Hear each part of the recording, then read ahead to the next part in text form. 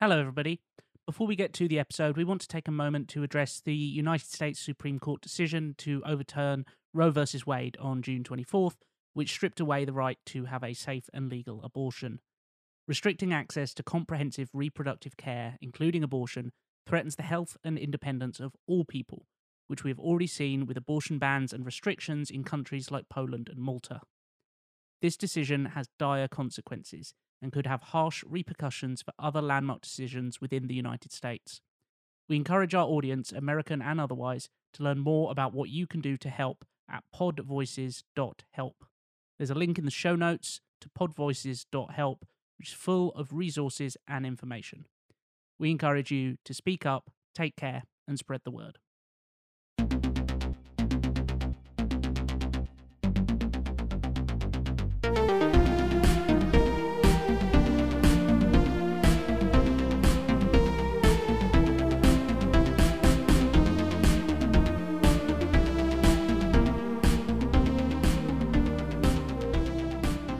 Hello, everybody, and welcome back to the interseason of Sequelizers. I am your host, Jack Chambers Ward, and joining me, it's Matthew Stogden. Super sequelizeristic expialidocious. Ah, well, that was very clever. I didn't sing it though. Shame. Should have done. You say that. You say that. I do. I think I was the main singer in the musical episode. I don't think we heard you singing very much. Yeah, it's not good. It's not No. good. Speaking of singers, also joining us, it's Tim Maton. When I sequelized your movie, I talked just like this! Brilliant. Christ. Brilliant. Sorry about that, listeners. I can see the waveforms on the screen. I can see them reflected in your TV. That's how big Reflected in they are. my face because they're burnt into me. Well, dear listeners, you are joining us once again for an interseason episode, so there's no bad sequels necessarily to talk about. We might touch on some of them. We might hint at some, perhaps, because there are plenty to do with this topic. Because this week we are, in fact, talking about live-action, animation, hybrid movies, however we want to describe this. And we're going to get into the classification. We're probably going to spend the first half just classifying it like we did with the movie vehicles episode. We absolutely What's are. a vehicle? What's animated? Get ready What's for live some- action? For some dictionary definitions. Yeah, exactly. We'll get into all of that. But before we get to all of that and talking about animated live action crossover hybrid films or whatever we're calling them, let's give a lovely little thanks to the fantastic people on patreon.com/sequelizers, because you make this interseason possible, you make the show possible, and you make it free for everyone else across the globe.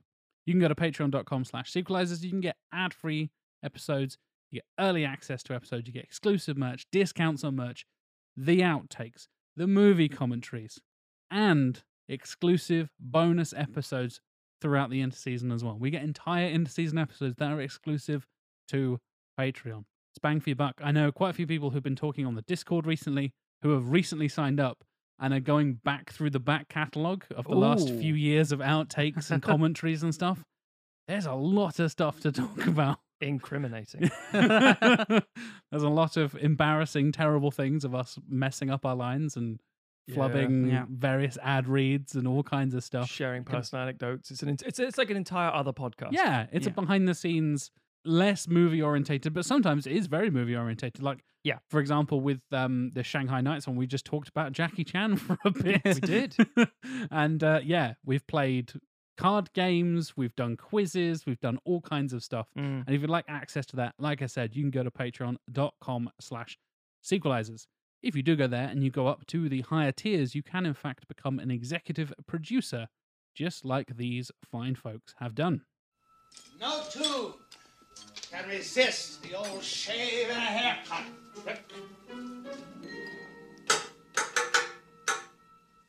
Xenos, Take comfort, son. You're not the first man whose wife played patty cake on him. Philip Morgan,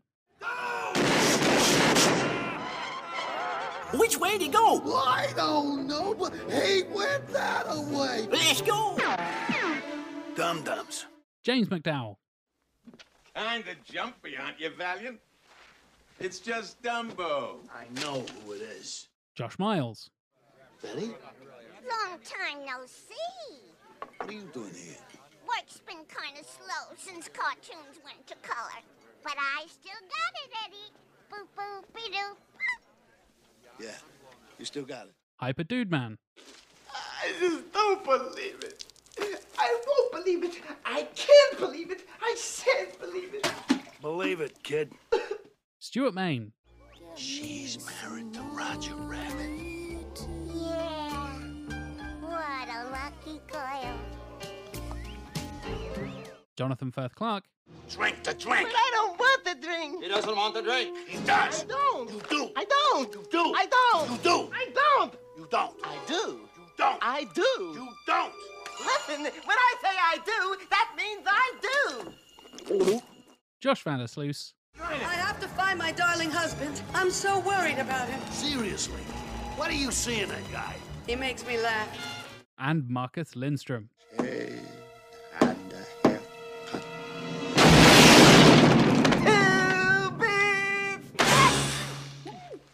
Thank you, executive producers. We really, really appreciate your support. We know times are tough financially and with the cost of living and all the shit that's happening here in the UK and across the world. So we very, very much appreciate all the support you can give us. And yeah, should we get into it, gentlemen? Should we dive into the world of live action, animation, crossover movies in various forms? We'll kind of, like I said, go through some definitions and talk about the different types and different subgenres within that, and then we'll get into some of our favorites, some more interesting picks in the second half of the episode as well. Yeah. So, yeah, should we kick things off by kind of trying to define something and try and work out where we draw the line, I guess? Tim, what do you think? Yeah, I mean, it's a fascinating area because I'm sure when we first mentioned that kind of phrase or the idea of those kind of films, there's certain ones that immediately come to people's mind. A lot of them are going to be Disney related because obviously they're such an animation titan. You think of things like Mary Poppins, you think of Bedknobs and Broomsticks, and then Who Framed Roger Rabbit is kind of the iconic one that has so much thought and care and attention put into it. So much so that was the one we said, oh, we'll have our picks for the second half. No one gets Who Framed Roger Rabbit because that is such the... I think especially for our generation and people around us, sort of, in our 30s and stuff, that is such the definitive example of live action people interacting with cartoon characters and having this, like you said, beautiful care and attention, and the blend is so spectacular and interesting and weird and hilarious and everything in between. Yeah, it seems that we collectively tend to think of the pioneers first. We'll think of the ones that really stand out as landmark moments. And we forget, as we'll come back to later when we classify things, that I'd say every single blockbuster now counts. Yeah. Arguably. Yeah, but... we briefly touched on this before we started recording, right? Yeah, because we've got some picks later on. They're in different genres. Like I said, we have things like Roger Rabbit. There are 3D stuff. There's 2D stuff. There's bits where it's like, oh, it's a flashback and it's animated. All blah, blah, blah, loads of different types. Yes. And I was like, what about the MCU? What about War for the Planet of the Apes? Like, does motion capture fully 3D modeled characters interacting with live action human characters? Does that count? I'd say it's okay. We'll come to this later, obviously, but I just throw my hat right in there right now and say, if the shit is on screen that isn't, in front of the camera, guess what that is? Yeah. Animated by somebody. Yeah. I think that's the thing, is that there are films where people think of it as fitting into this. Definitely. Not genre. Classification, I think, is probably the best word. Yeah. Medium. Possibly. And then there's films that people don't think of as being that. Yeah. But for basically as long as there has been film, there have been examples of this. And sometimes it has been that kind of overt, we're really going to draw attention to the fact that we're using animation here, we're having people interact with it, or we're having part of the film be animation and making a point of that. And sometimes it is that they don't want to draw attention to it. As with most CGI kind of special effects and animation, for the most part, you're meant to see that as just a part of the world that is not in any way particular. Like, Groot is obviously a weird creature in the MCU, but we don't think of him as like coming from a different... He exists within that. He exists within space, that universe, space in a way that, for example, Roger Rabbit does not. He is meant to be somehow the lines are apart blurred from it. easier because of Yeah. the fact that there's photorealism. Exactly. It was in the 1940s with Superman, the TV serial. Sorry, I say the TV serial, not TVs. The movie serials. You go and see like these, Yes. and the whole the George Reeves stuff. well, prior to Reeves, Oh, actually, okay. because the whole point was at that stage, well, they took the Clark Kent stuff and you see Superman, and then he'd jump on a springboard off screen, and you would cut to an animated sequence. Yeah.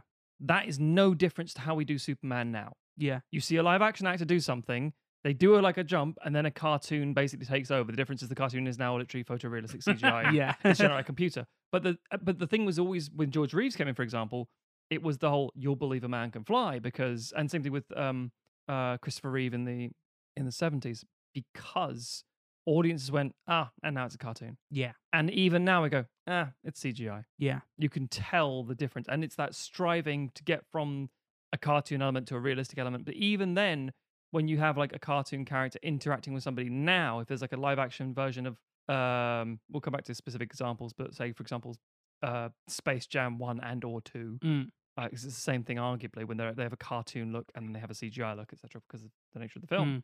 But the idea is it's not always a problem if it's a big cartoony obvious character. Yeah. It's like, I can see it's a cartoon, but you know what? Everyone's interacting with it, so it's fine. Yeah.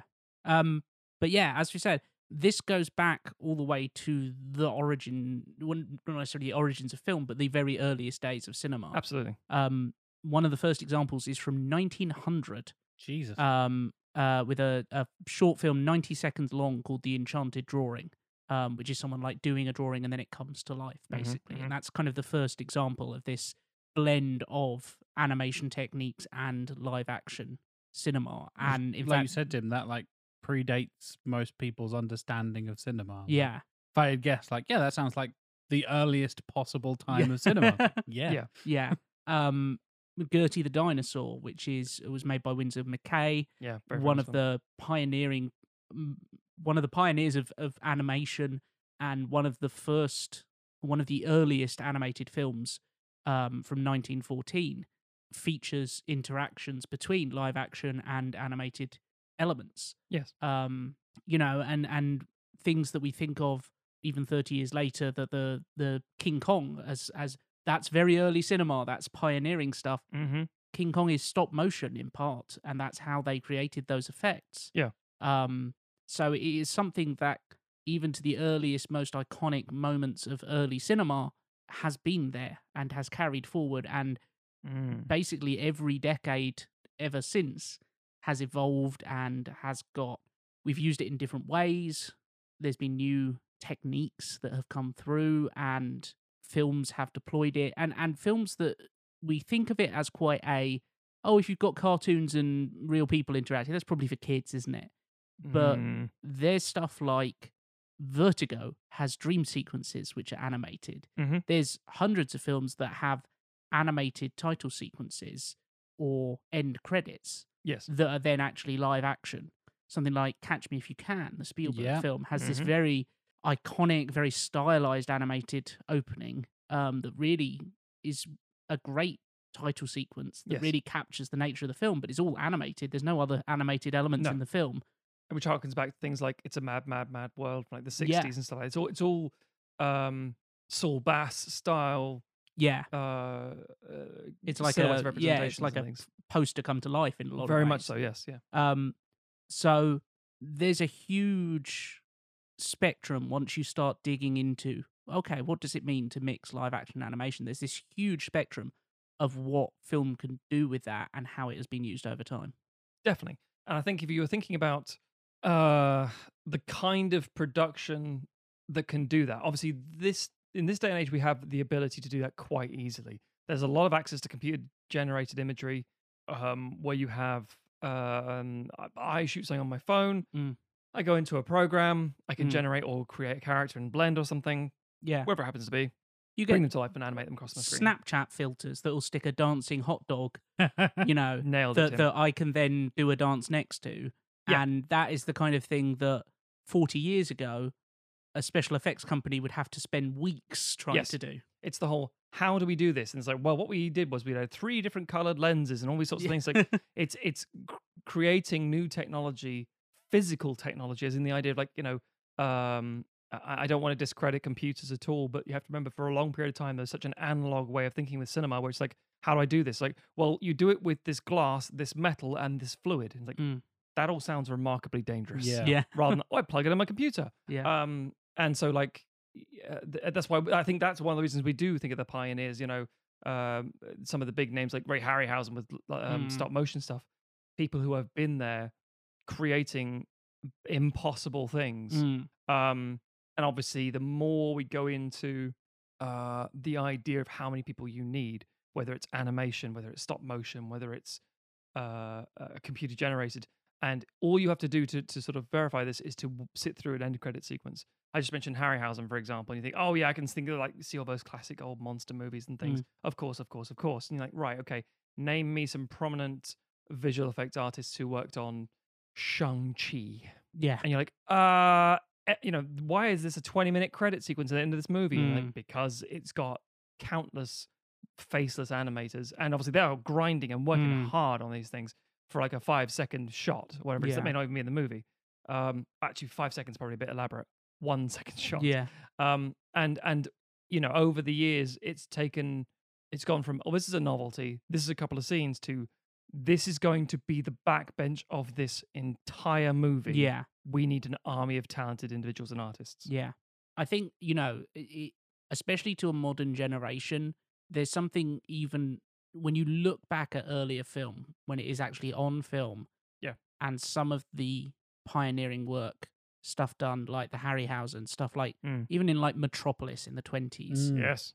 It becomes so much harder to picture in your brain how that was done when you cannot just you could not upload the film to a computer and start integrating stuff in it that way. It's like, wait a minute, so they've got okay, I can imagine you do stop motion of the skeletons, okay, I guess you'd have to build a set that was like a tiny version of the real set that you filmed on, but then how do you get both of those pictures at the same time without it looking weird?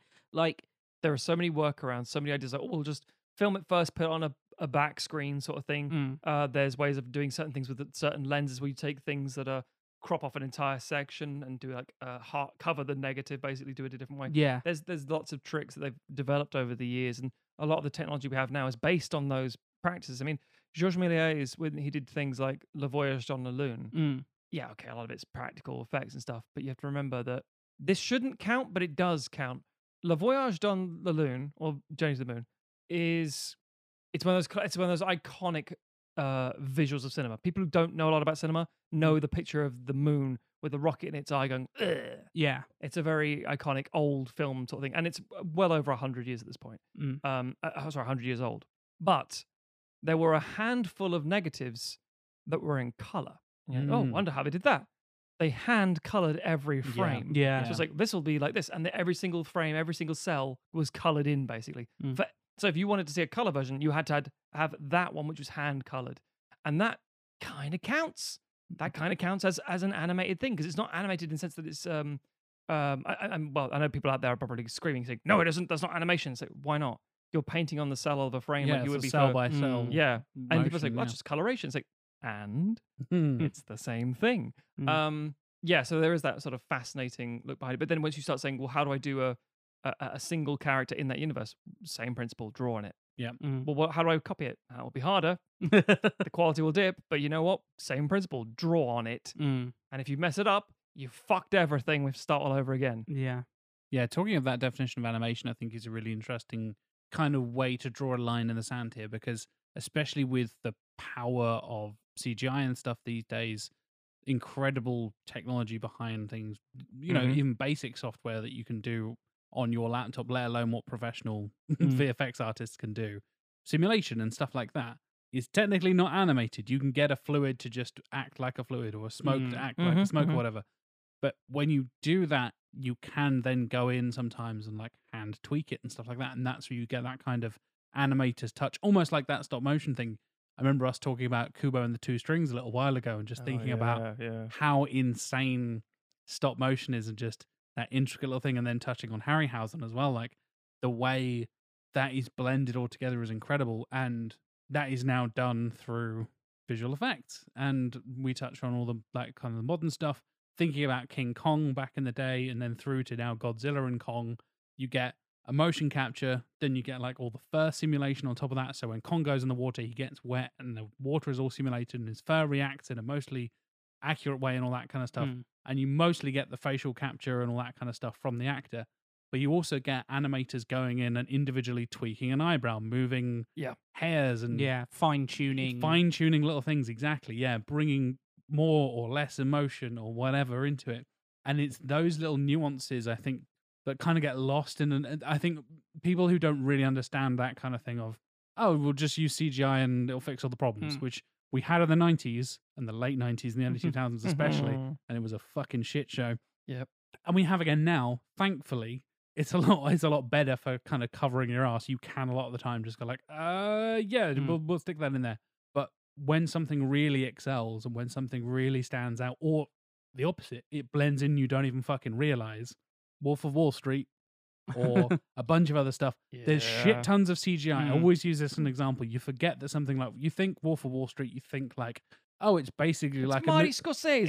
It's Scorsese. It's basically He's not a movie doing a from roller the coaster 70s. ride. Like, exactly, yeah. It's true cinema. It's all shot on film and blah, blah, blah, blah, blah.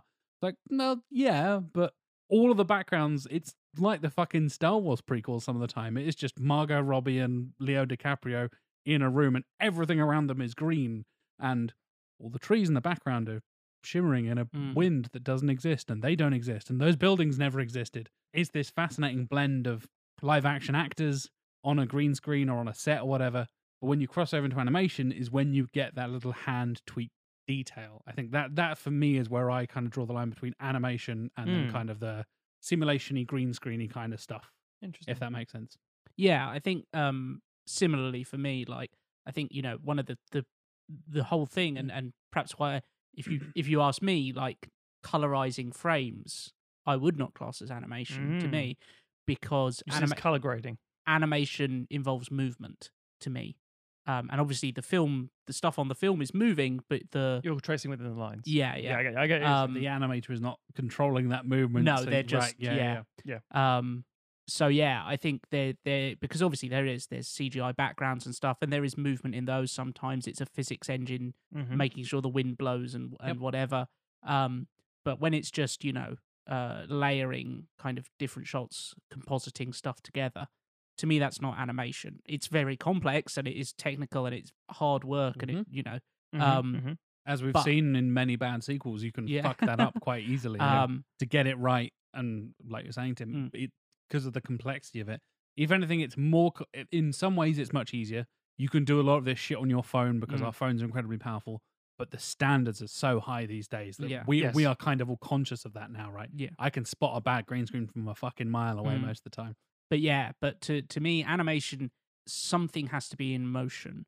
It can be the character, it could be, you know, an element in the background that is, you know, and controlled by human thing. Yeah, exactly. Like you say, there's I'm sure we are moving towards it, but we are not there yet where you can just motion capture a person and construct a 3D model in some program and then say to the computer, make this 3D model move and performance, have all the nuances of performance exactly like this actor who has done a thing.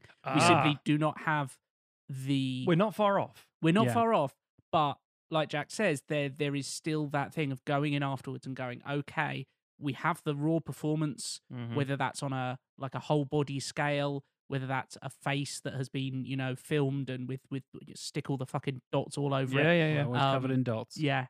But there is still going in afterwards and there is making those tweaks and there is correcting. And we've seen, you know, you see the outtakes from Pixar films where the animation software goes wrong and the physics engine goes off and something wild happens, which shows you that you still need humans going in and making those adjustments and deciding how we're going to pace this.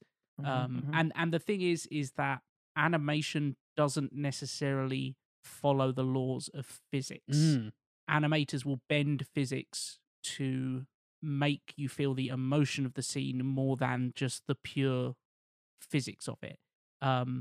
There's a thing called I want to say it's called a blur. I could be wrong, but it's basically where like the animation like warps and the between frames look Yeah. mental. Yeah. yeah the actual kind of like anatomy of the character is completely warped, and it's there to sell the motion of a thing, even when the character themselves is like completely realistic. They're not a character who can like shapeshift or whatever. Yeah. They're not a Daffy Duck or whoever who we expect that from. But it does it to sell the motion, to sell the intensity of the moment. And that requires an animator's eye going in. Yeah, definitely. I think where a lot of this crosses over, and my kind of knowledge with it comes from video games and stuff like that as well, tying into that kind of the facial capture you were just touching on there, Tim. Like thinking about how I remember, I believe this is from the making of The Last of Us, the first one, nearly 10 years ago, Naughty Dog and all that kind of stuff. Like I said, back in 2013, I think it is.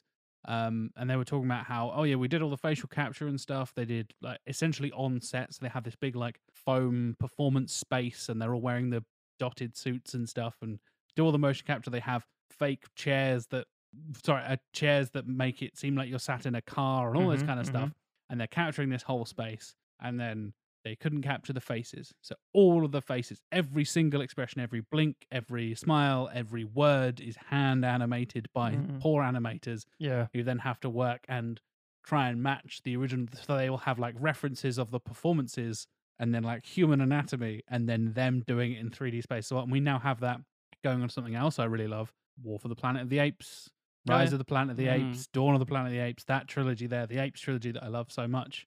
There are moments where I'm like, that's a real fucking ape. My God. Good Lord, that ape looks good.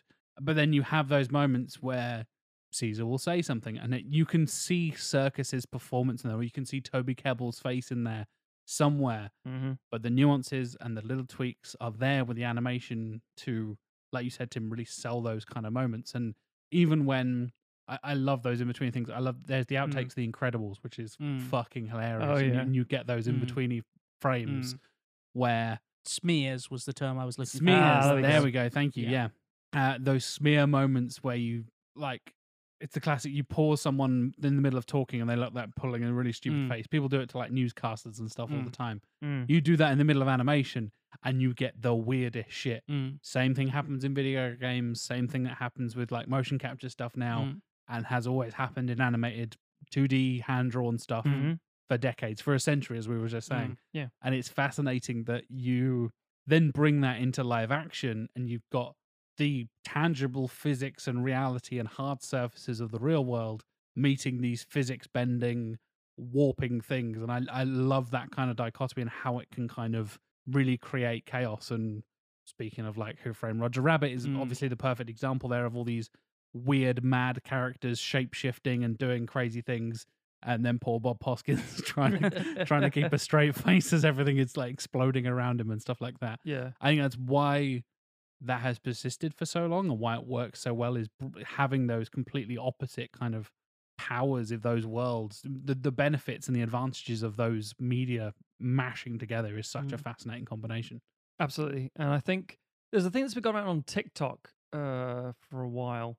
There are various accounts who will do like a cross-section, split screen, not cross-section, sorry, a split screen between a character saying a line or a sound doing the rounds on TikTok. And they'll do 4 different split screens. One is an actor delivering the line. It's the same person. And it's all live action. It's all in camera. The other one is stop motion. Then there's what they call Pixar Disney. And then they'll do a miscellaneous 4th one, whether it's anime or something else. And what they're trying to show is that how a line read is delivered. Theatre tends to be another one as well. Yeah. And so if the line is, it's a me, Mario.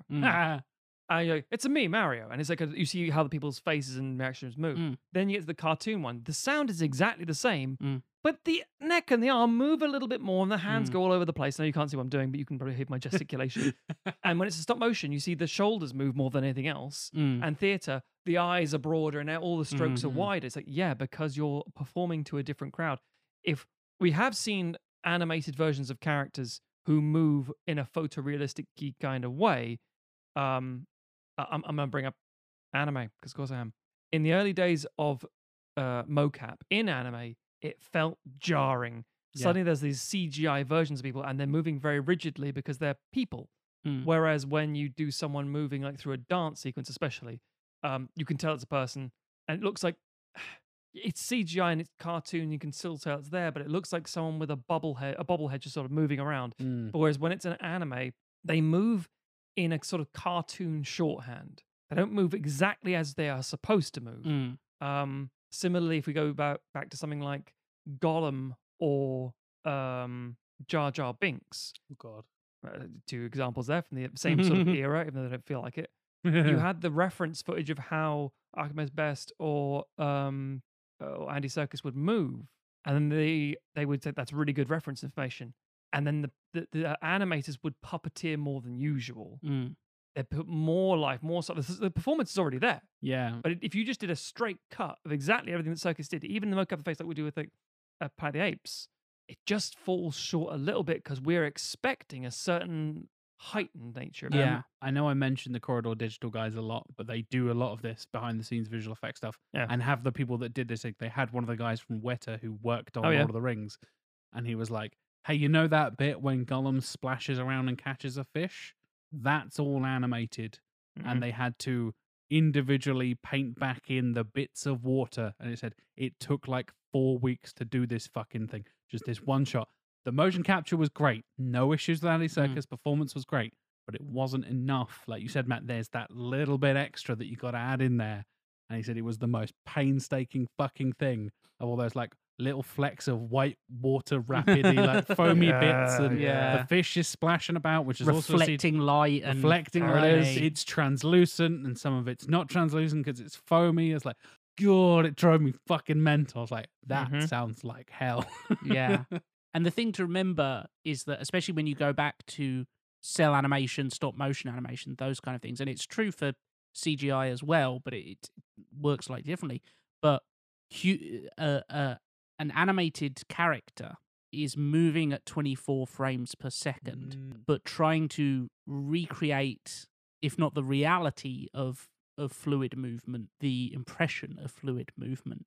But humans, we just move. We're not moving at 24 frames per second. That's how our eyes speak for yourself, Tim. Perceive it. But so there's a difference in the fluidity of movement and how a animated character can kind of cheat to recreate that. Yes. And I think because there's all these questions of like physics and perception and how we see movement and how we perceive film, some of the most interesting versions of this classification of film are the ones where that kind of subtext of the complexity of making these things is in the film as well. It's why Roger Rabbit sticks in the memory so much as an example of these things, and Mary Poppins and Bedknobs and Broomsticks, those kind of films, is because they take that kind of subconscious thing that we have in our brain of going like, oh, isn't it weird that there's a live action thing and then this thing which to some degree is not there? Yeah. And they make that the text of the film. They say, hey, look, there's these weird characters here. Stuff like Cool World and stuff that fucking Cool World, even though it wasn't necessarily a success, is one of those films that sticks in people's mind if they saw it growing up. Cool World is fascinating, primarily because we're gonna let's get onto this, Tim. The division between for kids and for adults. Yeah. Because Cool World is a very interesting example of that. It was, I think, 5 years after Roger Rabbit. Roger Rabbit's very much a family film. It has lots of references to so many properties. It was the first time that Bugs Bunny and Mickey Mouse were seen on the same screen together. I was like, oh my God, Disney and Warner Brothers, this is impossible. Yeah. And a family film, and yet scarred generations of children with Judge Doom. Yeah. Hideous, terrifying bad guy, and so hypersexualized. I know intentionally, but good God. She fucks that rabbit. But anyway, Cool World was supposed to be the adult version. It was almost like Felix the Cat kind of situation. So this is going to be a really serious adult film. Yeah. With violence and swearing and all sorts of stuff. And the studio backed down and back. And at that point, I remember the director tried to get fired. And they were like, no, you're in contract. You do this film. And he punch the producer in the face. Holy shit. Trying to get breach of contract. And we're like, no, finish the film. And it was like, it was just such an unrecognizable beast. Because like the idea, just so you don't know, there's a cartoon world. There's a cop who's played by Brad Pitt and Kim Basinger, who's yes. I think she's the Lola Rabbit kind of character, effectively. Femme fatale. It's Very kind of a much so. film Très noir. Yeah. Yeah. And then they break into the real world and they go find the creator of this stuff, who's played by Gabriel Byrne. Except it was supposed to be like dark with drugs and alcohol and violence. It was be much more adult. And let's face it, what we expect from a lot of animation and anime these days, where it's like, oh yeah, it's not just for kids because it's animated. You got your mind. Yeah. But that's a very, at least in the West, the idea that you can have animation for Absolutely. adults is still something that studios need to be sold on. Very much so. There's not really been a major motion picture that like originates in the West that is primarily aimed at adults. Weirdly enough, the closest thing I can think of, and this is not really animation, but sort of animation, rotoscoping. That's a whole other topic. Yes. A Scanner Darkly is a good example of that. Yeah. A very adult subject matter. There's still fringe releases, though. I don't There's fringe. There's stuff like Beowulf, the motion captured Zemeckis pushing stuff like that. Zemeckis, Weird shit. Yeah. you know, and you could make arguments for Spider-Verse, but that is still family That's friendly. very Yes. family Yeah. friendly. Yeah. It's not like this. I mean, there's a weird example. Because I mentioned Zemeckis just now, and for those who don't know, Zemeckis directed Roger Rabbit, so of course he'd be into that whole thing. Been a pioneer of this stuff for decades. Absolutely. And this is where we get to the contemporary mindset and the idea of big studios versus independent studios. If you have a film like Anomalisa, for example, which is a stop motion movie, but it's a sort of Kaufman kind of film, so it's going to be very weird. And you know, it's just for those who want to know, it's a good movie, by the way. It's very good, but it's one of those very unusual releases from 2015. Yeah, it was Charlie Kaufman did direct it. Yeah, exactly. Yeah. But it's David Thewlis basically, and it's just a very miserable story about depression and this guy who kind of sees the same face everywhere, the same voice, except for this one woman. She seems amazing and unique, and therefore she's the only person who's voiced by a different person. It's very cool in that respect, but it is still stop, and it's very stop motion, like incredible. Yeah. But it's also in no way for fucking for kids at all. Oh no, it's got cunnilingus in it. Yeah, you do get adult. I should say you do get adult animation from the West. Yeah, but in terms of like big major, even considering how big kid animation is in the West, even Team America doesn't really count because it's puppetry. It's not really animated because it's puppetry. That's what we get into this weird like, oh god, like animation must be puppeteered like a puppet. No, not a Sesame Street thing, not a Muppets thing. It's different. Yeah. Maybe we'll do an episode on puppets at one point. I'm sure we will. We'll call it around to it. Shoving our hands up them. Ooh, the episode. But they yes, Tim is still right that it is a divide between what is and isn't accepted until we get to and I do think that's partly because or largely because of Disney. Yeah, as you said, they're the ones who are introducing things like Fantasia and then going on to things like Mary Poppins and Pete's Dragon, etc., with the idea like, oh, a cartoon. Well, hello there, Mr. Gimbals. Hello. And it's just well, of course it'd be something stupid. It can't be real. Yeah, that's just dumb. Yeah, and then you get small films like Waltz with Bashir. Where it's like, this is cutting, harrowing, beautiful bit of trauma. But that's the point. It's the idea of it's only a novelty for children because an adult will never buy it, and so as the technology improves and it becomes more photorealistic and more blah, blah, blah, bits back than the other, you end up with, well, we're already here. We just see it in a different form. You will see fewer versions that are cartoon physics and cartoon logic and cartoon shading and styles, shall we say?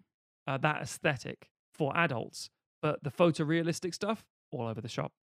300 is one of them. In a weird way. It's like, God, yeah. That's an animated movie. Literally everything in it is, other than the people and a few of the backdrops, it's all fake. So that counts. But again, it's that weird question of how did we get here? And we talked about the pioneers, for example. So when it comes to CGI, puppeteering and CGI animation coming in, It's like, well, we don't have that for CGI. We don't Mary Poppins and Roger Rabbit. Yeah, we do. And yes, we bring it up all the time. The answer is Jurassic Park. Yes, there are obviously earlier examples of CGI in film. Same thing with animated, like stop motion and live action stuff. Of course there are. We all think, bang, King Kong, bang, Clash of the Titans stuff, Jason the Argonaut, sorry, that sort of thing. You think about the big ones because they made their mark first, basically, or in the biggest way. They made their mark on the public consciousness. That's the thing. Exactly. I mean, we have sequelized a film that was a CGI pioneer. We did, which was Future World. Yes, which has a CGI hand and face in it, I believe. The first ever, wasn't it? Yeah. First ever on screen. Yeah. Because it's literally it is shooting the computer that is doing the rendering in front of you in real time. Yeah. It's not on screen. It's like somebody taking a photo of their laptop instead of doing a screenshot. Yeah. It's literally like on the screen in the thing because that's the only computer that could do that in the room. Yes. Yeah. It's fascinating. If you take something like Wrath of Khan, for example, yes, of course there are sequences. I mean, the problem with the Star Trek the Motion Picture was there's far too much visual filmmaking crap, and it was a beautiful spectacle, but it was nonsense. Yeah. Black Hole did a similar sort of thing. But Wrath of Khan, the Genesis sequence, that was all CGI. Yeah. That was an unusual thing at the time. Yeah, of course. It looked like the rock formation of the planet and all the water. That's what that is. I mean, Star Wars, which prime obviously example. has a huge impact on special effects culture and stuff like that. And, we can look at The Phantom Menace and look at how, as loathed as he is, Jar Jar Binks was this huge leap forward in integrating a CGI character through the use of motion capture, through the use of performance capture, and animation, and, all those kind of things. Yeah. But you go back to 1977 Star Wars: A New Hope, you have Phil Tippett, a huge animation titan, doing the animation of stop motion animation of the creatures on the holochess table, which was then integrated into the film. And you also have the CGI, and people would think, oh, well, with the special editions, there's CGI. There's no real CGI in original Star Wars. It was all models and stuff. The plans for how they are going to destroy the Death Star was computer-generated imagery. So yeah, there's even back in 1977, and the blend of different things that was going on there, where you've got stop motion, you've got CGI, you've got model making and stuff like that. Yeah, and we don't give it credit now because of what we used to visually. But if you think of something like, here you go, a John Carpenter, Kurt Russell double moment. We have one that is bullshit and one that is real. The bullshit one, which is then later made real in its sequel, in Escape from New York. Yes, the glider. We always bang on this because I love it. There's some genius ingenuity. This has nothing to do with animation at all. It's taking a model, putting fluorescent strips on it, and flying a camera through it to make it look like it's a CGI generated wireframe thing. Like, how do they do it? Because it's been too difficult to do. And yet in The Thing, you have that sequence where it talks about how it's going to be the cells would go out and replicate each other and things. That sequence looks... You have a matter of days before it takes over the world, Absolutely. whatever it is, yeah. It looks rudimentary and stupid, but it's like, guess what that is, everybody? That's an animated moment. Yeah. It's a strange... It's not even like most things in terms of progress. We know, like, well, the Wright brothers started their first flight. It's like, again, there's a lot of really huge history of flight, and getting to this place where now we're with like Boeing airplanes going every 5 minutes. It's such an unfathomable world. It's like, wait, they're made of metal now. It's like, yes. How does the metal fly? Excellent question. Good question. Magic. But yeah, so that's it isn't just an immediate change where like we're all doing this now, and that we're going to abandon all this stuff. And as we've seen, as Jack mentioned earlier, with the 90s and then especially the early 2000s of CGI can fix everything, this will be the wave of the future.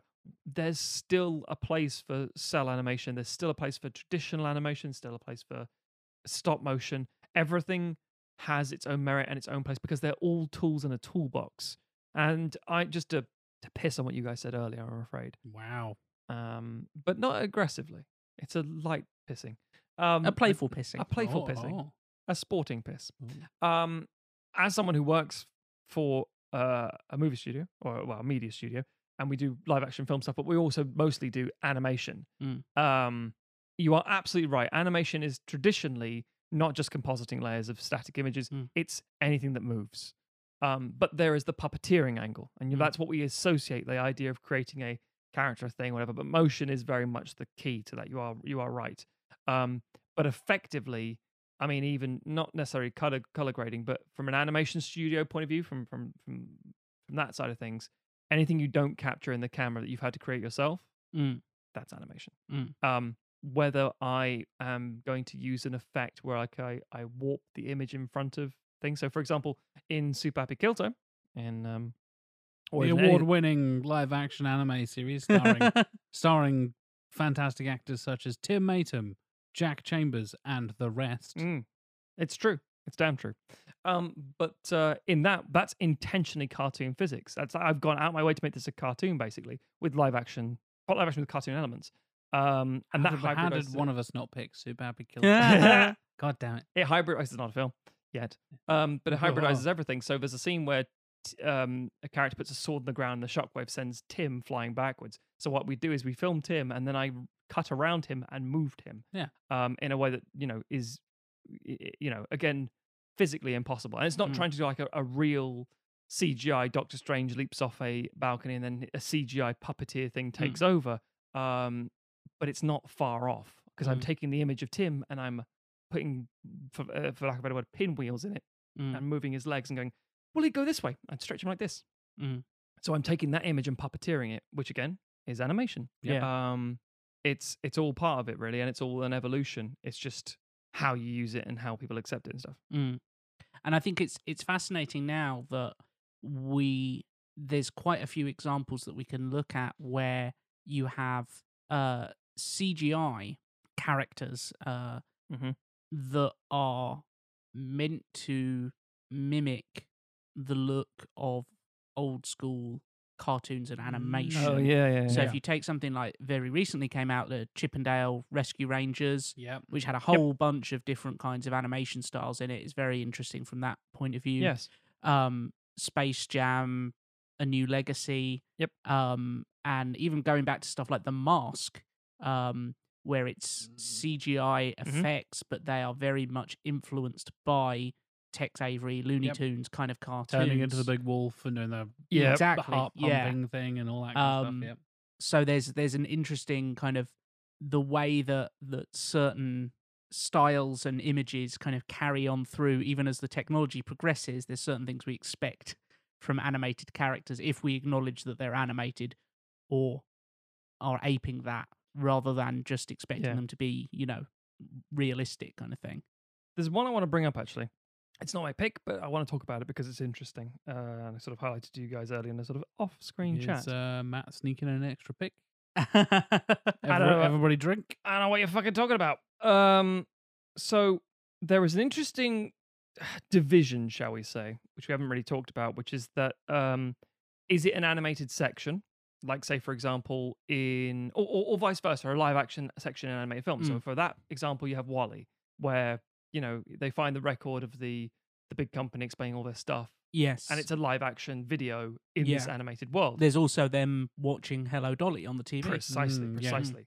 And the other way around, you have something like Hellboy 2: The Golden Army, where they talk about Prince Noirda, and it's an animated sequence. So rather than showing you a big sprawling backdrop of this flashback, it's like, well, here's a representation of it. Yeah. Kill Bill, Volume 1. Yeah, absolutely. Animated section. Yeah. So is it a section or is it a hybrid where it's part of it? I.e., as we said, like going back, you got Mary Poppins and Bedknobs and Broomsticks. Coming forward, you've got things like, I mean, literally everything with an animated character in it in a live action setting in a weird way. But there's one I want to talk about briefly because it's the idea of a literal bisection in a very strange way, where it is it flits back and forth between this part is live action, this part is animated. The two do not cross over, but they both exist. So there is a 1985 animated movie called Angel's Egg. It's an annoyingly hard film to come across and find. It's a Mamoru Oshii film. It's anime. And it's weird. It's an OVA, which means it's 71 minutes. It's not like a full feature-length film, but it's a film. It still counts, obviously. And Mamoru Oshii, by the way, is known for doing Pat Labor for the movie and Ghost in the Shell and other bits and pieces, and I think involved in like Jinro as well, Wolf Brigade. But the point is that big staple of animation. So and it's a really pretty, very 80s aesthetic. It's a really haunting, creepy visual kind of film with this really very what only described as an 80s sort of look to it. And oddly enough, there is a independent movie separate to that called In the Aftermath. It's such a weird film because it's not good. It's shit. And you can get it quite easily, which is even more frustrating. But someone's taken Oshii's film and literally it starts with just the plot's entirely different, everything's different, the recordings are all different.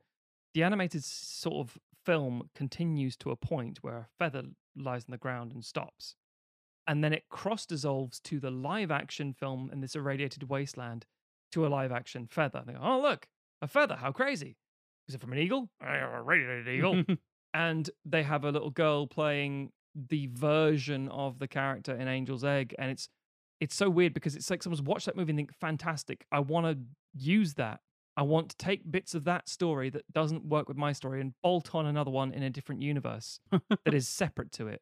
And it's like, this is this angel character and she lives here. And then she comes into our world. And it's like, that's such a weird interpretation. So was the people who made the film with live action elements, were they anything to do with the animated movie? Oh, as in, were they involved in it at all? Yeah. Nope. How weird. It is very weird.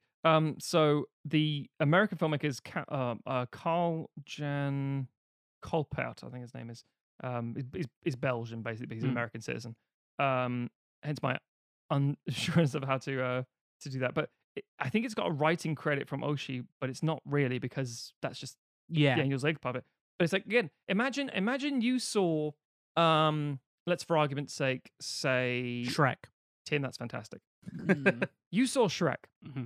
I did. And he goes, somebody, and opens his swamp nonsense. And then it cuts to the one part of the title sequence where, you know, he's washing in the mud or something, right? And as he steps out, you see the mud settling. And then you filmed a live action equivalent where you dug a hole, looked exactly the same, and you pan up and you say, oh my God, I just felt a shudder as if an ogre was here somewhere. But that's impossible. Ogres don't exist in this world.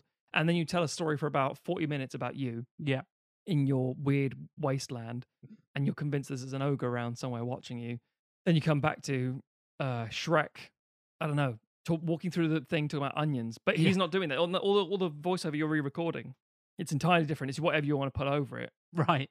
And then you've cast someone in your film who's in a Shrek suit saying, it is I, Mamlaw, the ogre man. I have come to visit you, Tim. Mamlaw the ogre, Matthew. Christ.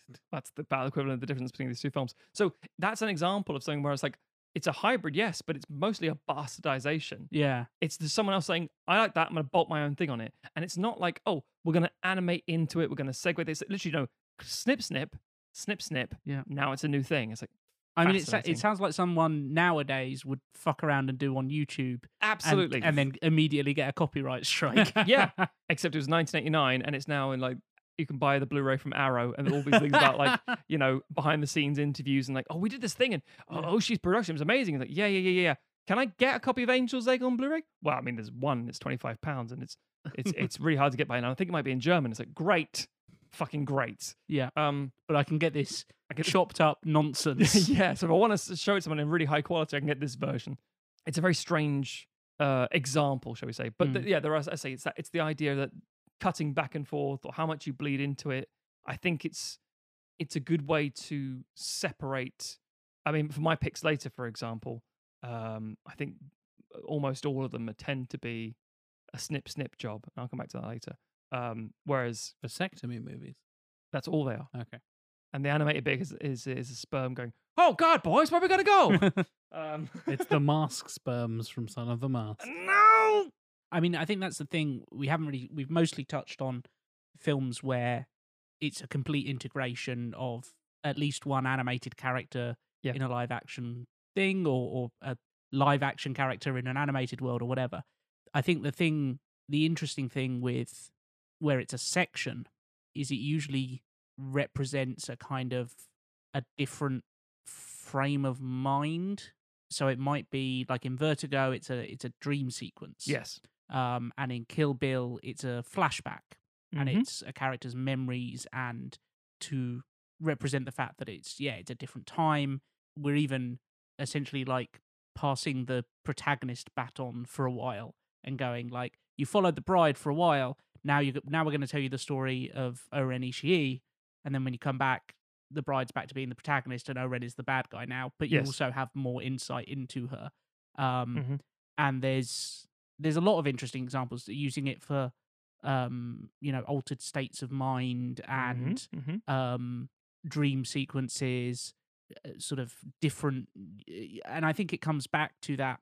There's still that sense of like that kind of Roger Rabbit Cool World thing where like the animated world is a different world, but using it almost more in a metaphorical sense of like your memory is a different world to the present. And, if you're fucking high as a kite, you're in a different world. Yes. Your perceptions are functioning differently and all those kind of things.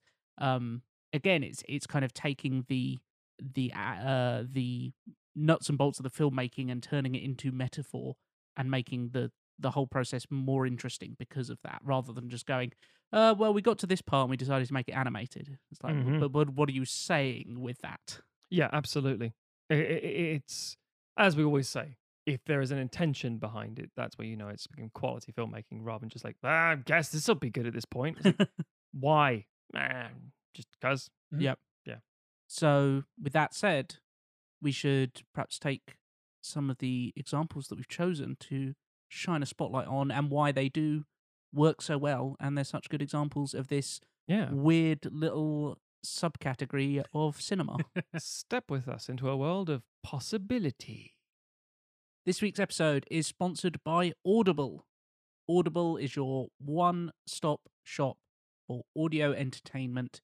You can find podcasts, you can find guided fitness and meditation, and you can find a huge library of audiobooks on there. You can find sequelizers on there as well. You Tim. can do. You can do. Perhaps in listening to this episode, you've become a little curious about the world of animation. You want to find out more about it. Why not check out The Queens of Animation by Natalia Holt? From Snow White to Moana, from Pinocchio to Frozen, the animated films of Walt Disney Studios have moved and entertained millions. But few fans know that behind these groundbreaking features was an incredibly influential group of women who fought for respect in an often ruthless male-dominated industry and who have slipped under the radar for decades. This book tells their story. It's kind of glimpsing behind the curtains, the issues that they had to deal with, and the incredible art and films that they produced. That is just one of hundreds of thousands of titles that you can find on audible.com. And you can get that book or any other book of your choice for free, as well as 30 days free membership with Audible by going to audibletrial.com/sequel and signing up, thanks to us, your boys at The Sequelizers. That's audibletrial.com/sequel. Claim your free book and 30 days membership today. And keep yourself entertained with some great audio content. So let's dive into some picks, shall we, gentlemen? Discuss some specific examples, both critically acclaimed and not so critically acclaimed. And I'm going to kick things off with my modern pick, my most modern pick. Oh. Yes, we're a most contemporary choice, Mr. Chambers Ward. Might do the same. We're journeying all the way back to the year of our Lord 2020, the year we don't talk about. This was the last film I saw before everything closed forever. It's the last film a lot of people saw before everything closed. It did very well on the 2020 box office, because nothing else came out for the next 18 months, basically. I am, of course, talking about Sonic the Hedgehog. And yes, it is a live-action animated crossover thing. Absolutely. In the most modern of senses. It's the fully 3D character we've been kind of talking about and covering. And one of the big reasons I want to talk about this, obviously, you know me, I love video games, blah, blah, blah. That's an easy path into it. But actually, it opens up a door for me to discuss this modern era of animated live action crossovers. Because the big inspiration behind how they incorporated Sonic into this movie came from 2 previous examples of this. Paul, the alien Seth Rogen movie. Yeah. And Ted, the Mark Wahlberg, Seth MacFarlane movie. Yeah.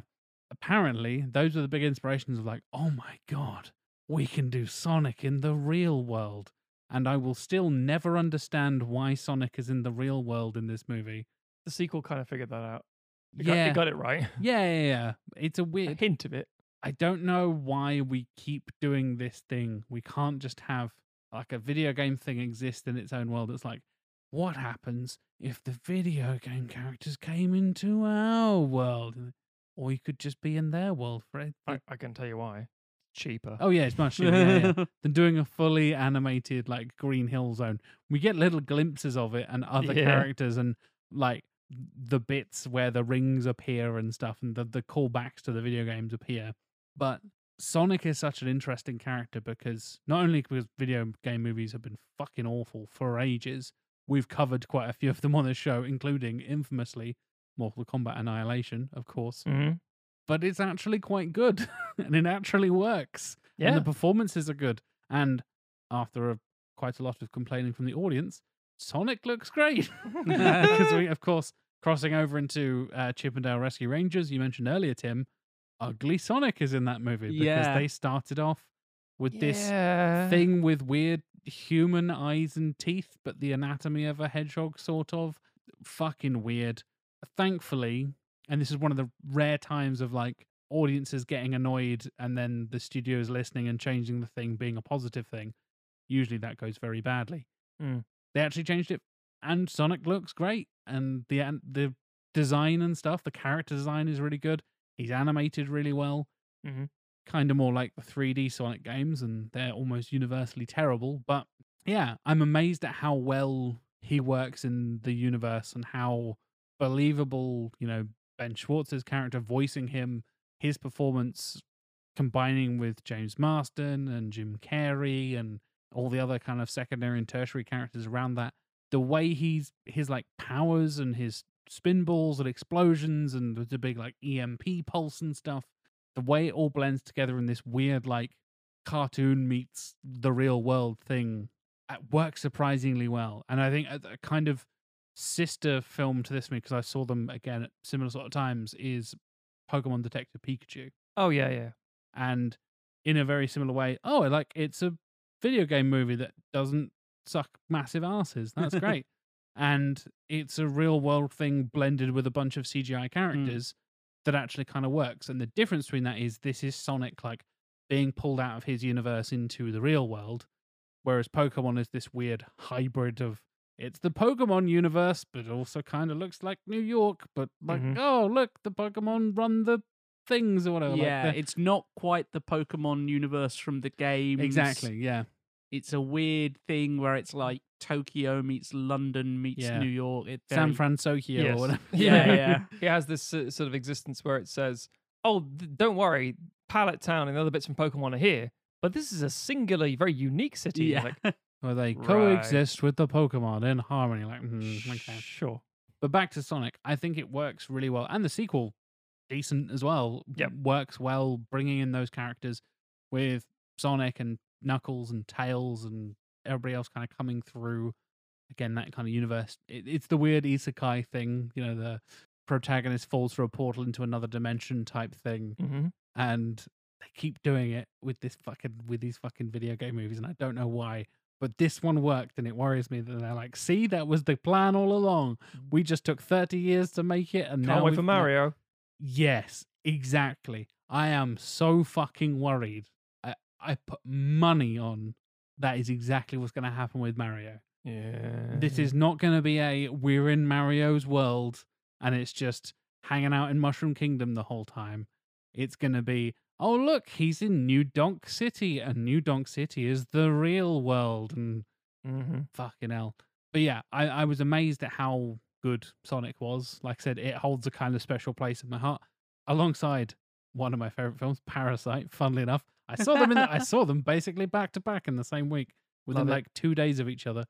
And yeah, they both, because they were the final films before Dune in October or November of the following year. So I didn't go to the cinema for damn. nearly 2 years, from like, I think it was like the February or the March of 2020 all the way through to October, November, whatever it was, 2021. So yeah, has a special moment there. And I think it's one of the examples of the modern era of like, oh yeah, this can actually really work. And again, that weird kind of like suitable for kids, suitable for adults. It works on the nostalgia level for all of us who grew up playing the Sonic games and stuff.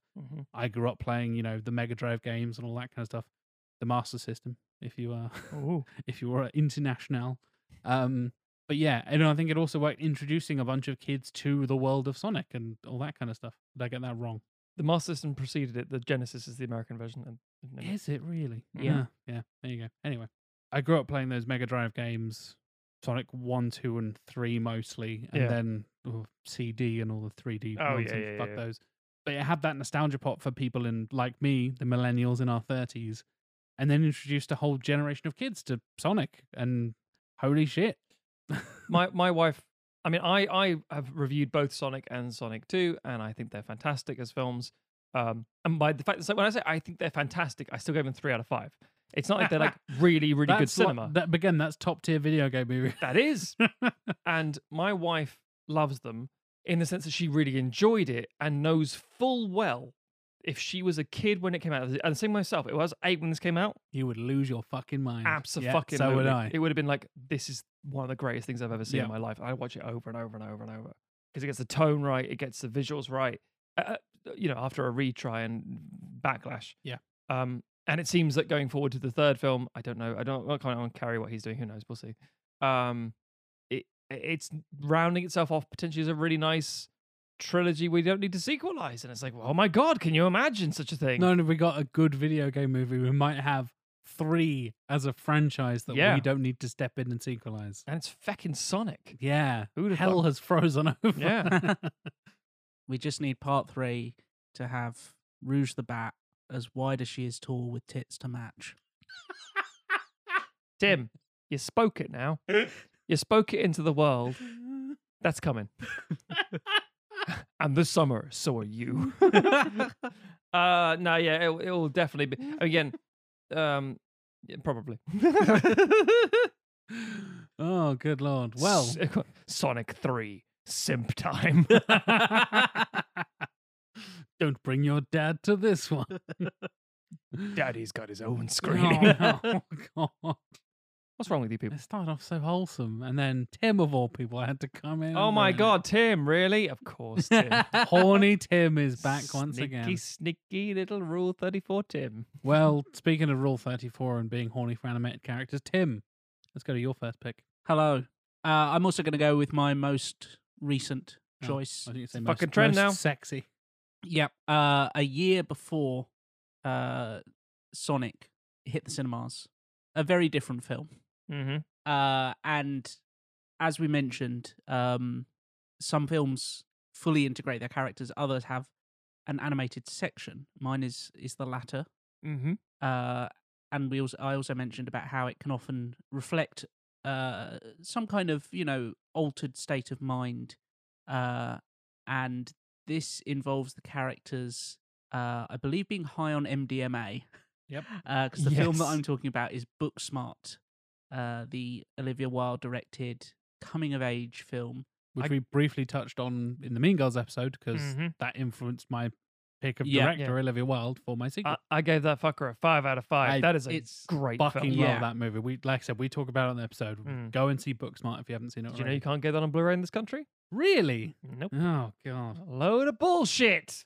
But yeah, so for people who haven't seen it, involves these 2 teenage girls going out for a wild night. Essentially, they get to graduation, about to graduate, and they realise that they have worked extremely hard to academically excel at the cost of not really having like social lives or having any kind of wild fun.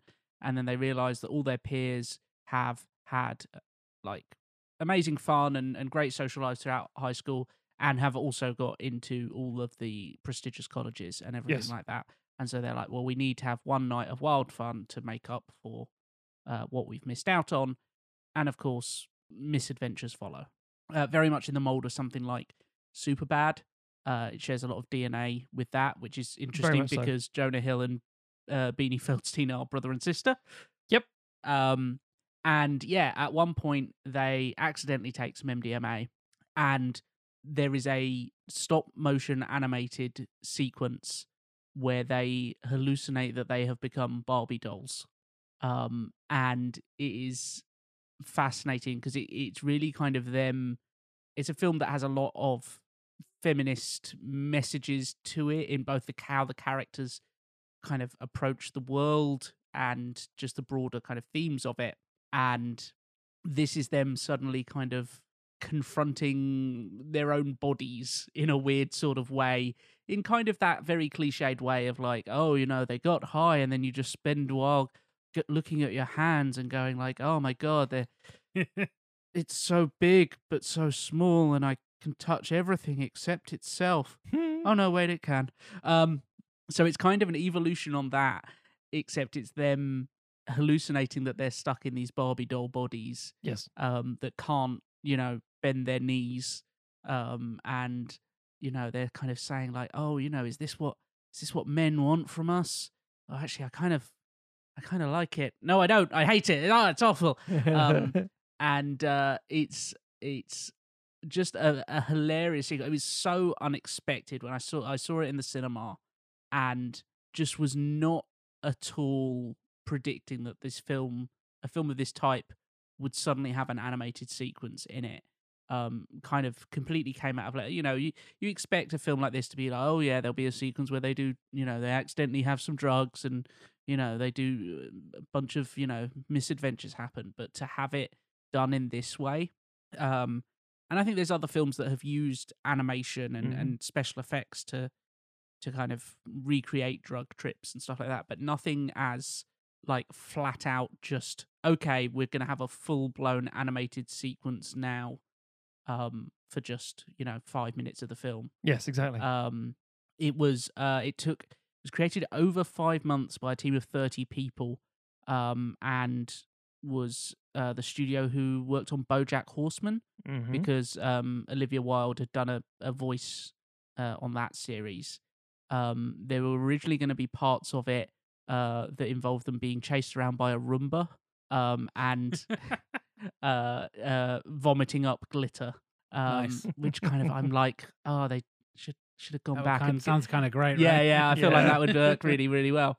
And yeah, I think it's such a out there sequence in the film that works so well. The thing it reminds me a little bit, and this is another weird animated sequence in a film that otherwise doesn't really have them.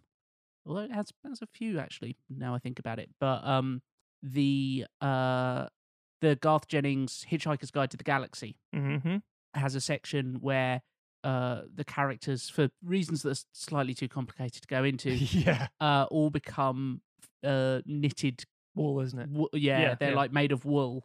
And you see Arthur Dent, played by Martin Freeman, does a great cut where he throws up a bunch of wool, and then it cuts back. It kind of does it within kind of one shot. Yeah, it's him. It's a wool version of him throwing up all the wool, and then it comes back up, and it's just regular Martin Freeman just kind of like pulling the last of the wool out of his mouth.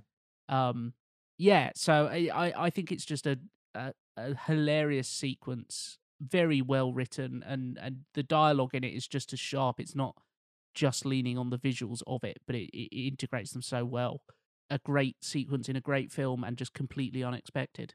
Yeah, it's that playful nature of, we can use this to do something surreal and silly and funny in an altered state, as you say, with zero consequence. Just shakes you out of it for a bit. Weirdly enough, another one that's quite comparable, literally very comparable, is 21 Jump Street, where they do the drugs for the first time. Oh, yes.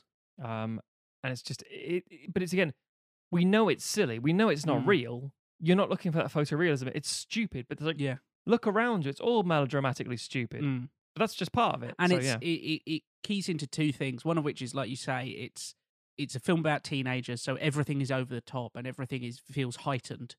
and also the whole film is about the characters trying to get out of their comfort zone. And so in this, they're having this experience with drugs, and it literally takes them out of their bodies and puts them in these other bodies to kind of, again, just kind of like give them some new perspective and jolt them around a bit. And it works so well in the grander themes of the film, that it, as well as being hilarious. Yeah, very much so. Matt, Tim, let's have your choice.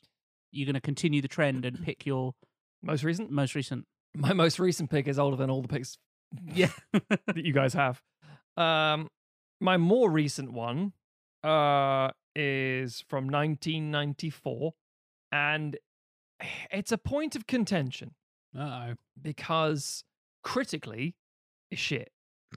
But I have nostalgia for it because, of course, it came out. I was going to say the nostalgia goggles are absolutely well and truly on for people of our generation. I genuinely think the film is actually quite decent. I don't know why it got such a lambastic. I do have an idea, and this is because in the 90s, when Disney was having its huge renaissance, it was going off the fucking chain with Little Mermaid and Beauty and the Beast and Aladdin and stuff. In 1994, same year as The Lion King, it's hard to compete with that stuff. There were other studios. There was Don Bluth doing stuff with American Tail, Five Goes West, being a sequel. Anastasia being around the same sort of time. And then you also have the DreamWorks Studios thing starting off with Prince of Egypt and things. You have so many people just going, oh God, I need a piece of that. Go. It's also around the time that Ghibli started up in the 80s, going into the 90s. And it's really when it's certainly when they are starting to impact in the West as well. Yeah, it's the whole like Japan's doing a thing. It's like, yeah, we know Akira. No. There's other stuff. So you end up with this wave of like, we can make family films. And again, the year later, Toy Story comes out. So it's this hub of animation makes us money after the 80s of animation has made us no fucking money. But I want to talk about a studio that's defunct. And went very defunct very quickly. I think produced 2 films, which both didn't do well. One film was, by the way, the studio I should mention, is Turner Feature Animation. Ooh. Turner Feature. And they did a film called Cats Don't Dance. It was shit. That one's full on shit. I'm not trying to defend that one. And the other one is The Page Master. I like The Page Master. I think it's genuinely okay. It's short. It's 75 minutes long. And it's an interesting one. The reason I wanted to highlight it is because I remember it very distinctly as a kid, because it had the VHS, and I was like 10 years old when it came out. Had Macaulay Culkin in it and Christopher Lloyd. I'm like, great. I know what Back to the Future is. I know what Home Alone is. Home Alone means Back to the Future, right? Boom. And it's about books. I get books. Great. You went on to become a bookseller and everything. I did, yeah. Not because of this. You learned about the magic of books and then worked in a bookstore. Damn it, he's right. And now I'm a writer. Shit. There you go. Yeah, so the idea is it's a very timid little boy. You were the Page Master all along, Matthew. I was. You're Christopher Lloyd noises. You're the wizened old man teaching us all about fuck, he's just an old wizard, isn't he? Yeah. Shit. Maybe not then. Don't want to associate myself with magic. No, yeah. Anyway. Too late. Fuck. So he's a timid little boy playing Macaulay Culkin. It's all about statistics and outside, and it's like all these accents. And his all-American dad, Ed Begley Jr., wants him to basically do that classic 1950s dad thing of like, son, you need to harden up and get real with life and go on adventures. No, Dad, I'd rather stay inside. So immediately I thought, not that my father forced me to do that shit, but I was like, yeah, I want to stay inside. Fuck you. And he builds him tries to build him a tree house, and he's like, I don't want to go there. That's a death trap. I said, I need you to go to the hardware store and buy some nails. And then he cycles out and it starts raining and he's terrified of the world around him. It's like effectively agoraphobic in that regard. And it starts raining and he runs into the library that he's never been in before. And he's goes into this rotunda and it has this amazing, beautiful mural on the top. It's fascinating. It talks about like fantasy and horror and adventure and other sort of, very broad genre things for kids. And at the center is this image of this dude, the Page Master. And the librarian's like, oh, you want this, you want that. And he's like, no, I just wanted to use a phone. He's like, oh, okay, fine, here you go, fuck off. But you have a library card so you can actually get whatever book you want. I don't read, I don't give a shit. And the reason I'm bringing this up is because that's an entire live action book ending. So the first 15, 20 minutes is live action. Book ending? Fuck off. The last 5 minutes is live action as well. But at one point, the the kid gets Macaulay Culkin's character gets lost, confused, scared by the haunting, halls of this empty library. Smacks his head. The stacks of it all, yeah. And he smacks his head, and the mural above starts to melt, and all the paint pours out of the ceiling, and it forms a little dragon that chases him around. That is CGI. And that still, it looks plasticine fucking 90s CGI, but it looks good at the time. Like, oh my God, it's amazing. And then he gets transported into a traditional cell animated world, and he has to work his way back, and he makes friends with books who want to be checked out of the library because of the library card. And one's an adventure book, one's a fantasy book, one's a horror book, and it's Whoopi Goldberg, Patrick Stewart, and I want to say Frank Welker. Correct. Yep. Yeah. And it's got Leonard Nimoy in it as well. And it's just him going through adventures like, oh, by the way, we're now in this book. It's Moby Dick. Oh, God, we're in this book. It's Treasure Island, etc., etc. And it's really cool. It's just a simple premise. But it cross-pollinates live action, CGI, and animation. And so right at the end when, he goes back in, spoilers, I guess. No real one. He checks those 3 books out. Spoilers for a nearly 30-year-old movie. Yeah. He's like, do you want these books? They're old. He said, no, they're my friends. I want these books. And that's all my journeys. And that's nerdy inside kids are like, yeah, books are my friends. Fuck you. And then when he goes to sleep in his treehouse, which the dad's like, oh my God, he's outside. And he's got a bit more bravery because he's, realizing that through the power of imagination, yada, yada, yada. But then you have another animated section, which is animation on top of the live action of the books coming to life through this sort of blind pulled down, and it's, rear projection kind of looking like shadows play, basically. Like, oh, look, they're there, but you can't see them. And as I say, it's not a very good film in terms of how it was received. I think it's pretty solid. I think it still holds up because the fact that the CGI is sparingly used, the cell animation is still very charming, the live action stuff is straightforward. Yeah. And as such, it has a real cult following, I think. Yeah, definitely. It reminds me in premise a little bit of another a book that got turned into a film in the, I want to say like 70s. Oh, yeah.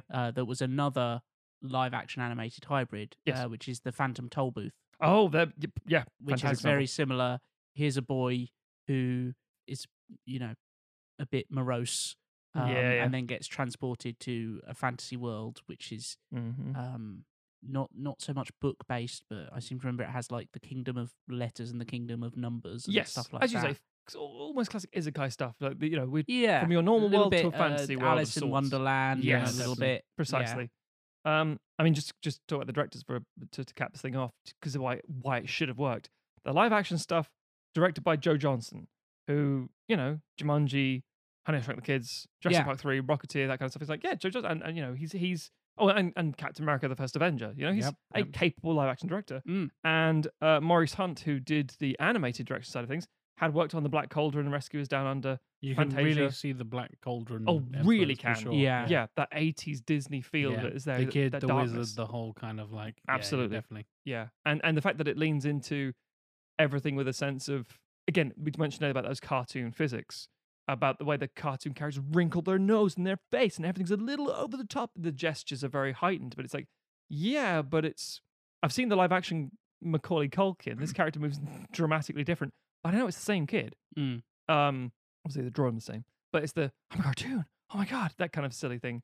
But yeah, I think it's genuinely charming. And the fact that it combines 3 of them in an interesting way for me at the time as a kid was like, this is amazing. And I think we see a few bits like that, but again, Jack was saying about, they're pulled into our world or pulled into their world, and it feels trite and frustrating and shitty. But when it's done well and there's a clean-cut line between, we're going to now use the height in all these different crafts firing in a very straight and simple way, it's just very interesting. I think it's worth talking about all these years later. And it was far less trite 30 years ago. Oh, absolutely, yeah. God, yeah. No, it was original and interesting back then, yeah. But again, I think just because the amount of studios coming up doing stuff, new interesting properties, this one seemed too twee, too obvious, too run of the mill, just bits and pieces that just weren't working for it in terms of like what was on offer.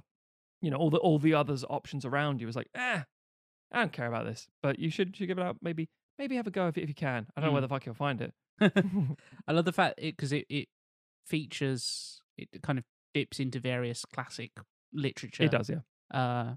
One of which is like Moby Dick, and the idea that a kid would watch this and then go, I should go read that Moby Dick book. And just check it out of the library. Dull. Oh, 600 pages. Why 80% of it seems to be about knots? Yeah, it's like, so let me get this straight. It's called the king's portion because the head of the fish would go to the crown. Yes. When do we get to the fucking whale, please? Where's the angry man with the whale? Maybe the last 10 pages. Fucking hell. But anyway, yes, that's one of my but again, my newest pick, one of the oldest picks. I do have a question, actually. Oh, shit. When was the last time you watched it? Tim, I'm glad you asked me that question. I have it on DVD. I think I watched it during the pandemic. Okay, right. So it's not just pure nostalgia. No. Rose-tinted glasses. I'm well aware, and I always put this in my certain reviews. Like I did this. I mentioned this in the Turtles episode we did a while ago. That when I was watching the recent Turtles movies, it's like, do you remember the Turtles cartoons? It's like, oh, they were very good and very well animated. It's like, fuck off. The first 5 episodes might have been. It's like, oh, Transformers is a sacred thing. No. Go back and watch it right now. Yeah, it holds up. Yeah, does it? Because it was mass produced. I mean, we come G.I. Joe. We mentioned it in the previous season. Same stuff. You think of it as a good thing. And again, of course, it's very of its time. It's very 90s. But I think it's still quite charming in its own way. Yeah. It's not hideously offensive, thankfully, for the most part. Jack, let's come back to you. Heading forward back into the 21st century. My God, the future. Not quite as far as Sonic the Hedgehog, but all the way, as I mentioned earlier on, in that weird period of the early 2000s where CGI was running amok, going all the way to 2001 to talk about Osmosis Jones. That's an underrated film. Yep. Yeah. I think most people in this country don't know what that is. Americans, I think, are more familiar with it. Oh, really? Seriously, yeah. I think I'll let you talk about it. Yeah. But I think they didn't get much of a general release over here. It became a quiet cult thing. But Osmosis Jones, I think, has 2 or 3 different lives, I should say, in release form in America. So, well, it died a death at the box office. So there's that. Yeah. It did not do well and actually spawned a TV show, which is where I was introduced to the character, and then went back and then saw the feature that it was like originated from later on. And I was like, this is not what I was expecting. The show is far more family friendly. It is family friendly, but having a blend of live action and cartoon in the way that Osmosis Jones does, you kind of touch on some dark stuff. And the reason being is that Osmosis Jones is a white blood cell inside the body of a human, and everything inside the body, or aka Frank City, because the guy's name is Frank, he's a zookeeper played by Bill Murray, which is a weird sentence to say out loud. In that period of time when Bill Murray was just like, I just kind of need money. I just need to do I'll something. do any old shit. Yeah. I think his wife dies and he's super depressed and he's got really bad health and stuff, which is where Ozzy, as he's known, Osmosis Jones, comes in, voiced by Chris Rock. And it's a whole, like, the typical thing that they've done in, like, Magic School Bus and all the, like, that episode of Futurama, all the educational videos about the anatomy and stuff. You're flying through the capillaries in a person's body and all this kind of stuff. But it's like he's a police officer, basically, because he's a white blood cell. And working with his partner, voiced by David Hyde Pierce, which is weird to think. Yeah, called Drix, who is basically like a flu medication, basically. He's very much a high-powered robot-y, like, I'm a synthetic thing. Yeah. And you've got brilliant performances by, like, everybody from Bill Shatner to Lawrence Fishburne. Mentioned the live-action stuff. You have Bill Murray in there as well. It's this weird blend of the two, to the point where, like, again, spoiler alert for a 20-plus-year-old movie, Bill Murray has a heart attack at the end of this movie, and it gets kind of dark. And Ozzy, like, has to basically resuscitate him in a very weird way. There's a few properties like this. So there's Inner Space, which has been done a few times in its own different way, but the one that I remember is the 80s one with Dennis Quaid. Yeah. And Martin Short being the body. Yeah. And again, it's the whole something inside the body is puppeteering based on this stuff. And then you have a recent anime called Cells at Work. Yeah. Which I really like. Except that's very violent.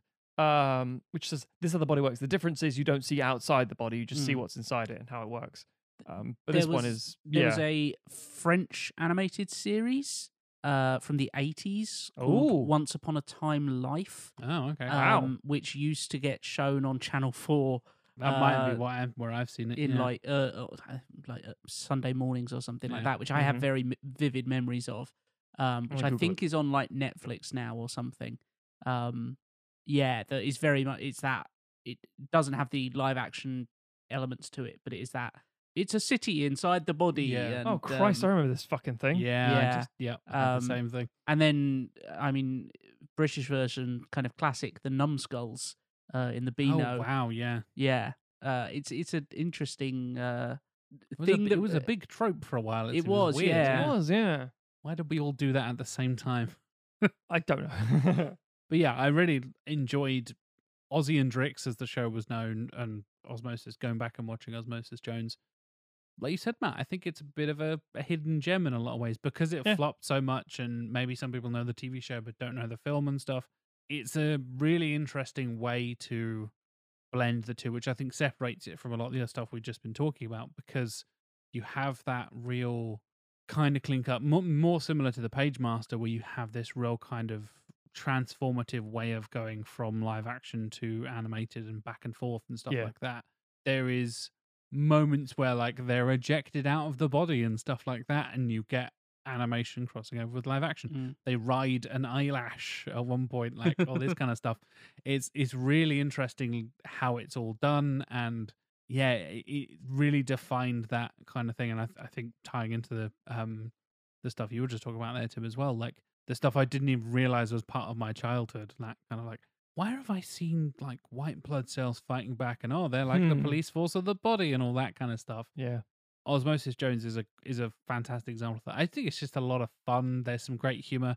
It is pretty toilet humor heavy because we're inside the body, big and it's very criticism gross. at the time was the gross out humor. Yeah, it's very gross out and stuff.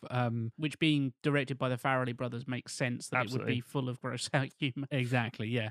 But yeah, I think it's good performances. The animation is like, it's very early 2000s, but it's solid. Mostly 2D animation, so it works pretty well. It doesn't look like fucking Reboot or something like that. Thank God. I remember they had a character. I don't know why there's always the bit that sticks with you. You think, well, that's good. Someone's done their job.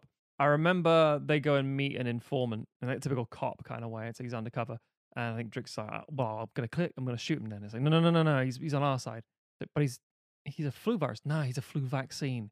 He's like, he's not one of them. He's one of us, kind of thing. It's like he's helping out, really. It's like, yeah, I'm an informant for you, that kind of thing. I kind of went, oh yeah, that's not how it works at all, obviously. But I love the simplicity for a child to go, oh, okay, when I get a flu jab, it's going to my system. And it's like hiding out with the bad guys, but it's not really because it's fighting them. Like, yeah, fair play. Yeah, it's a simple analogy. It works. Yeah. I also remember Thrax, who is the villain. Yes, who's voiced by Lawrence Fishburne. Pretty like scary as far as some of that Tim Curry fucking Fern Gully stuff. Exactly. Yeah. It's very much in that school of like, you're a weirdly like charming, appealing character, but also very sinister. Yeah, definitely. The character designs are so cool. There's just like this real kind of energy and charm to them. I think Thrax is a perfect example of that, Tim. This like trench coat and big old claws and stuff. And I think, as you said, Tim Curry and Fern Gully is a good comparison there as well, Matt. There's this real kind of personality. You really get a sense of these characters just simply from the design and the way they move and all that kind of stuff. And using the animation as a medium in the way that I think animation should in many ways, different characters move in different ways. The different blood cells move in different ways. There's different, cells and bits of the inner body that shift around and move, and some are a bit more floaty and some are a bit more robotic. And like you said, Chill, the flu vaccine, is like super cool, man. Like, yeah, I'll show you. I'll take you to his hideout, which is on in a spot in a zit, which is so gross. Yeah. But yeah, I think it blends the two really well, and going into it, you kind of expect like, oh yeah, there'll be a very clean cut here. But when you get those moments where they actually go out of the body through tears or farts or whatever it is, there's a really nice crossover moment there where they're able to blend the two really nicely. And I think it works surprisingly well. Again, kind of like Page Master, I think it's one of those kind of You know what? It's actually pretty good. I don't know why so many people hated it. Like, I guess the gross out humor is the big thing. Again, you have to remember the time we're coming from. It was a very 90s Ren and Stimpy kind of mindset. It is, yeah. Released in 2001, which is already a weird fucking time. But at the same time, we're quite desensitized to that for now. So it's like, well, True. Yeah, go back and watch it. It's like, it's a bit childish. It's like, yeah, good. But bear in mind, I would have been like 10 when this came out. And I saw the show first, which was a couple of years later. Yeah. So I was probably like 12, 13, probably something like that. So Yeah. that gross out humor is perfect for me at that age. Absolutely. I'm old enough that it's not like too kiddie and stuff, and young enough that I'm not like, oh God, this is for kids. I was in that sweet spot somewhere where it was like the right kind of thing for me. Tim, over to you for your second and final pick. Yeah, mine, similarly to Osmosis Jones, has a kind of Bill Murray. Has a Bill Murray in it. No, has that move from an external live action world to an internal animated world, and similar to the Pagemaster as well, actually. Well, where it's bookended with bookended? live action sections.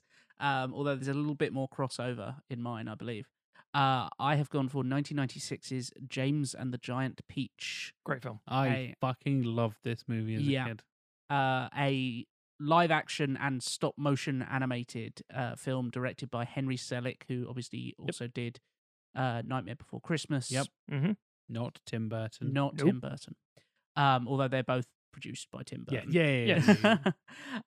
Very famously, if I remember correctly, this was a film that was released not shortly after, but after the death of Roald Dahl. And everyone, I remember watching the trailers for it on TV, thinking, "Oh, I'm looking forward to seeing this as a kid," and thinking all the news was like, Roald Dahl, who died a few years ago now, famously hated everything that anyone's ever produced of his own style. It's all shit. Maybe this would be the first he might have enjoyed. It's like, probably not. He's a grumpy old piece of crap. Famous arsehole Roald Dahl. By the way. Yeah. Lothario arsehole. Yep. But and anti-Semite, I believe. Something probably, like that. Yes. But I remember watching it in the cinema and thinking, this is fucking fantastic. Yeah, I mean, critically, it was very acclaimed. It didn't make much money, unfortunately. It basically just about made its production budget back, which obviously, like we always say, with marketing means it didn't make any money because it cost about as much. Yep. But I believe it's got like a 91% on Rotten Tomatoes. Damn. Wow. So for people who aren't familiar, James and the Giant Peach was a kind of classic of kids' literature by Roald Dahl, same person who wrote Charlie and the Chocolate Factory, The Witches, just so many classic Matilda, George Johnson, Mepperson, Danny the Champion of the World, all these kind of things. The story of this particular book is that James is an orphan who lives with his two terrible aunts, Spiker and Sponge.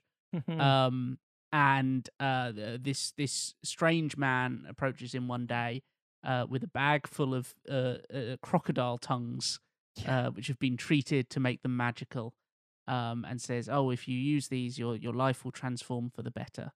And he accidentally spills them in his back garden, and in doing so causes this peach on the tree there to grow to absolutely huge size, and eventually it he has been forbidden from having any of it, but goes to eat a chunk out of it. And this is all in live action, although very stylized live action. Yes. Sort of using sets in very clever ways that integrate the kind of the production design elements into it. A lot of fog, a lot of forced perspective, a lot of weird, very dreamlike world in of itself. Yes, strange angles, kind of reminiscent of a bit like the Series of Unfortunate Events film that has that similar, just kind of everything slightly off. Yeah, a little kind of German expressionism from the 20s. Like Dr. Yeah, Caligari, little Beetlejuicy. And, a little bit out there, but not real, but real enough. Yes. Yeah. So yes, he eats this chunk of the peach, and this kind of hole into the peach appears, and he travels inside, and in the process becomes animated because he's kind of absorbed the magic of the peach now. Yeah. and inside meets these insects who have also eaten the peach and have grown to huge size. And the peach then detaches from the tree, rolls away, and he attempts to basically transport the peach from England, where they have been, to New York to kind of get away from his aunts and to live happily ever after. And so the majority of the film is stop motion animated, with a stop motion James and these insects who kind of form this new family and this new kind of group of adventurers with him. Various sort of perils that they face, mechanical sharks and all kinds of things. Ghost pirates, I believe, are involved. Yeah, all kind of stuff with. There's a few bits that are invented that aren't in the book, and a few bits that are kind of, taking a liberty. But I believe, I mean, classic. They're very short stories, aren't they? Yes, so it's just like, well, to get this to a feature-length film, we have to do something with this, and yes. Yeah. And then eventually they get to New York, and the peach falls down on top of the Empire State Building and gets speared. And this is where you actually do get some live action animation kind of crossover rather than just a separate section of the film. Yes. When it goes back into live action, but the insects are still in stop motion animated, because obviously they're these very stylized insects, and you wouldn't just then go back to them being a spider of any size. It is a gorgeous film. Like, it is Henry Selick, right at the kind of around the same time as Nightmare Before Christmas, doing this incredible production design and character design, such memorable kind of characters, an amazing voice cast as well. It's got Susan Sarandon is the spider, Richard Dreyfuss is the centipede, David Thewlis is the earthworm. Jane Leaves from Frasier is I believe the Ladybird. Miriam Margolyes plays both Aunt Sponge and the glowworm. Yes, she does. Yeah.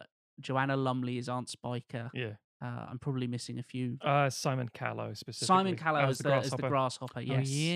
Oh, yeah. These amazing kind of performances. This very particular type of British actor involved in it for the most part, and then a few Americans as well. Yeah, it's a real cross promotion between an American British thing, which is probably one of those reasons why it didn't do well, because it seems to be one of those a child of two worlds, not only in terms of animation but in terms of like production. Yeah, which means they're like, well, how the fuck do we market this thing? Yeah, it's like, and I don't know how big Roald Dahl is in America. I don't outside think he has Chocolate Factory stuff. Yeah, I don't think he has quite the same cachet over there as he does here. No, I don't think so. In the same way that Dr. Seuss isn't quite as big over here. Yeah, as we he don't give is as much in of a America. fuck. Yeah.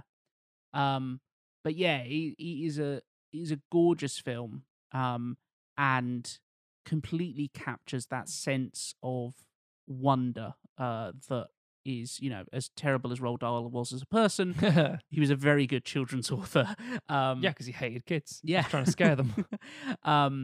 And so he, the kind of the sense of wonder and of whimsy and of possibility that the animation creates. Yeah.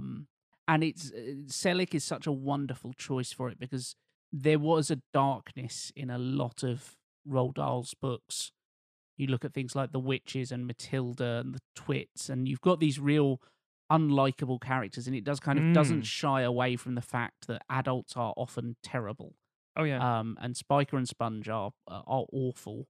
And Selick, because he has that kind of gothic sensibility to him, is such a wonderful match for the material.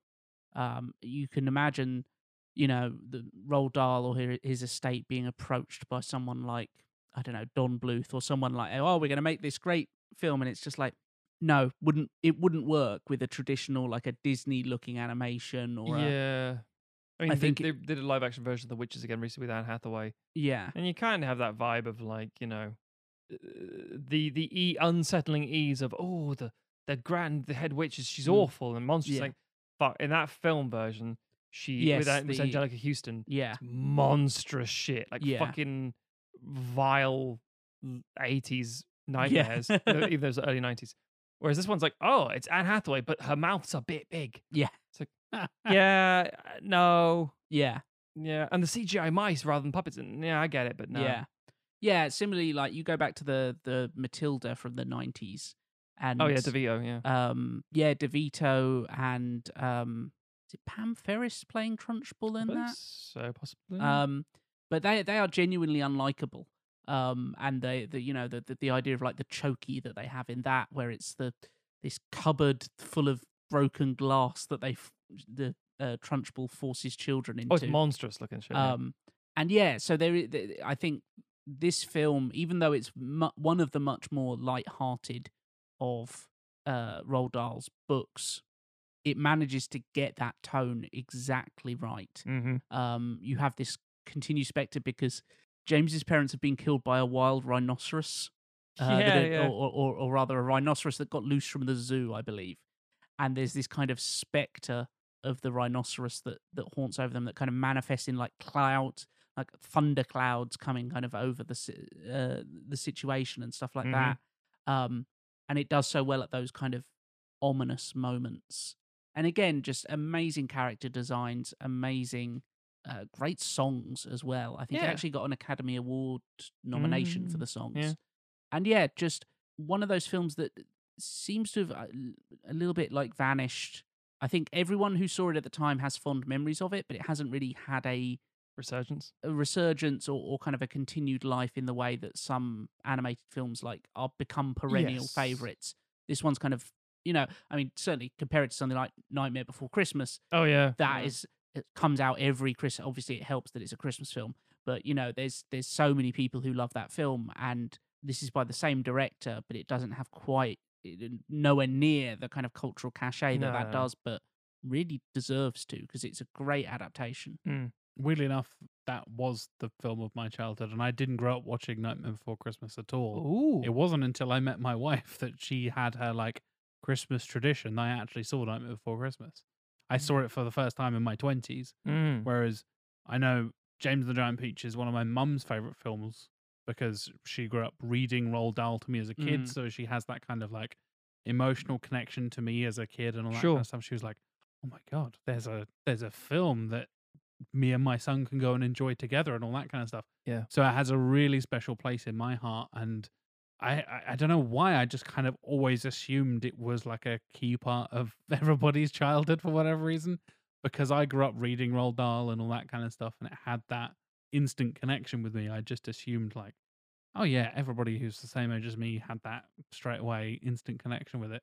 There are so many incredible visuals that just really just remain.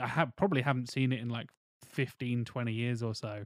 I've seen it a couple of times, like after it came out. But I think I had it on VHS, or I don't think I had it on DVD. I think it was before DVD. But anyway, yeah.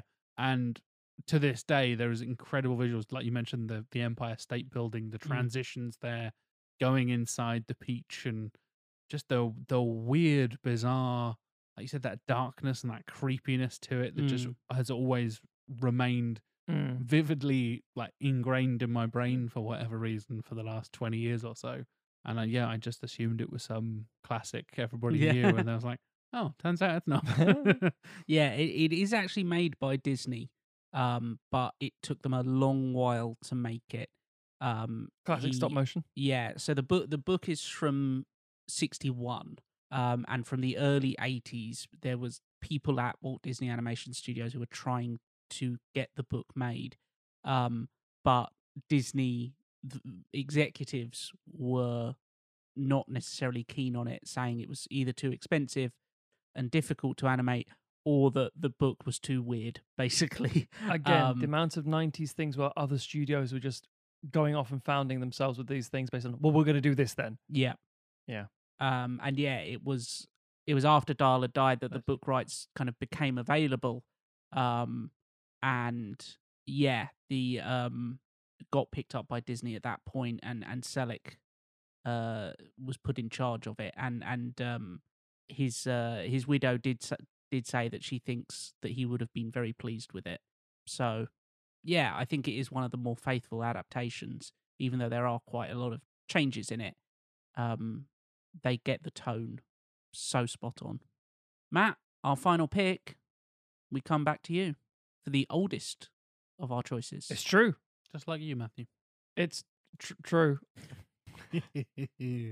So, yes, I'm going to go for the oldest pick because, of course, I am.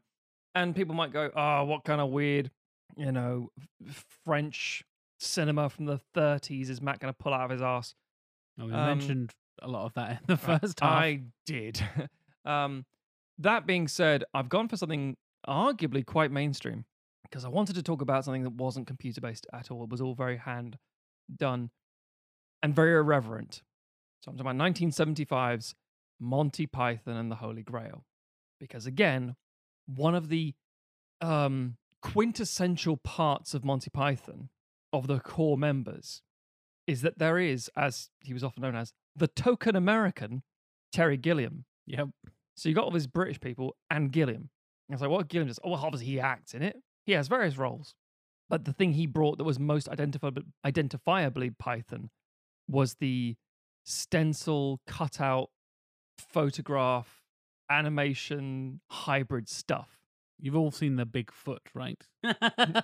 He was the Bigfoot guy. He was the Bigfoot guy. Him and Quentin Tarantino. Oh, yeah. You beat me to it. I paused for a second and you jumped in. Kudos to you, sir. I love it. God damn it. I cannot express how much, in an almost cartoon fashion, Jack convulsed. God damn it. Had a literal Homer-style, literal spasm of... I did, yeah. Anyway, so yes, Monty Python Holy Grail specifically because while it's present in all the films in different capacities, Holy Grail is such a wonderfully amusing example of it because it's such a lo-fi film that was elevated by a handful of elements.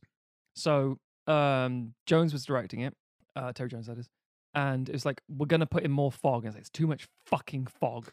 But it elevated the production. So we're going to use this regular, studio library stuff and you're just going to go with, audio sample, the equivalent of going like premiumbeats.com basically. And say, we'll get that stuff for the music. And then they said, no, let's actually get an actual orchestra performing a huge bombastic Hollywood score for it because that'll make it even funnier. Because it's just guys with coconuts going talk, talk, talk, talk, talk, talk, talk, talk, talk, and all the elements are heightened, even though it's actually very silly. Which it literally does exactly what it should. It makes it all very grandiose, even though it's very silly. And then you like the knights in question see God, and it's a cartoon in the clouds of a giant, angry, bearded, Laurence Olivier looking motherfucker. Yeah. Oh, stop groveling! I hate when people do that. And it's the typical irreverence that Python had. There's an old joke that the Beatles were very irreverent and very silly and very funny. And the second the Beatles stopped, Python started up. Yeah. And George Harrison, one of the Beatles, sort of helped them get a lot of funding at certain times. It was he loved. Yeah, he was Python. like considered an unofficial member of the Python crew. Very much he? so. Yeah. He cameos in so much of their stuff. Anyway, and then obviously, full circle with the Ruttles later, but that's not the point. So yeah, there's tons of those things, and the the scene where Galahad sees the Grail above a castle and goes in, and it's all these horny ass women, and he says, "Oh, it's the Grail beacon. Oh, I'm so sorry," but obviously it's a cartoon thing, and it's not even like it's trying to in any way be photorealistic. It's not trying to convince you that this is a thing. It's like you can talk about the serials of Superman where he jumps and suddenly it's a cartoon. Exactly the same shit. The knights are journeying off together, and then we cut to a parchment with these literal cardboard cutout of them going, tock, tock, tock, tock, hey! And then it was very snowy and tired, and the knights were very sad. Whoa. Yeah. And then it was sunny. Hey! And the sun's bouncing up and down with his legs going. It's all really stupid, absurdist humor. It's I think it might be Life of Brian or this one where there's like a trumpeting. Yeah, that's Holy Grail. Yeah, and they're shoving the pictures of Jesus and stuff. Yes, and all the beams of sunlight cascade across, and then there's arses playing trumpets. Yeah, all the statues sort of bend over and the trumpets go straight out their arses. Yeah. I can remember being in high school and having like a heavy like science textbook and walking along doing the Dies Deus Requiem. Bonk. Yeah, exactly. It's very much part of British culture, or at least was for a period of time.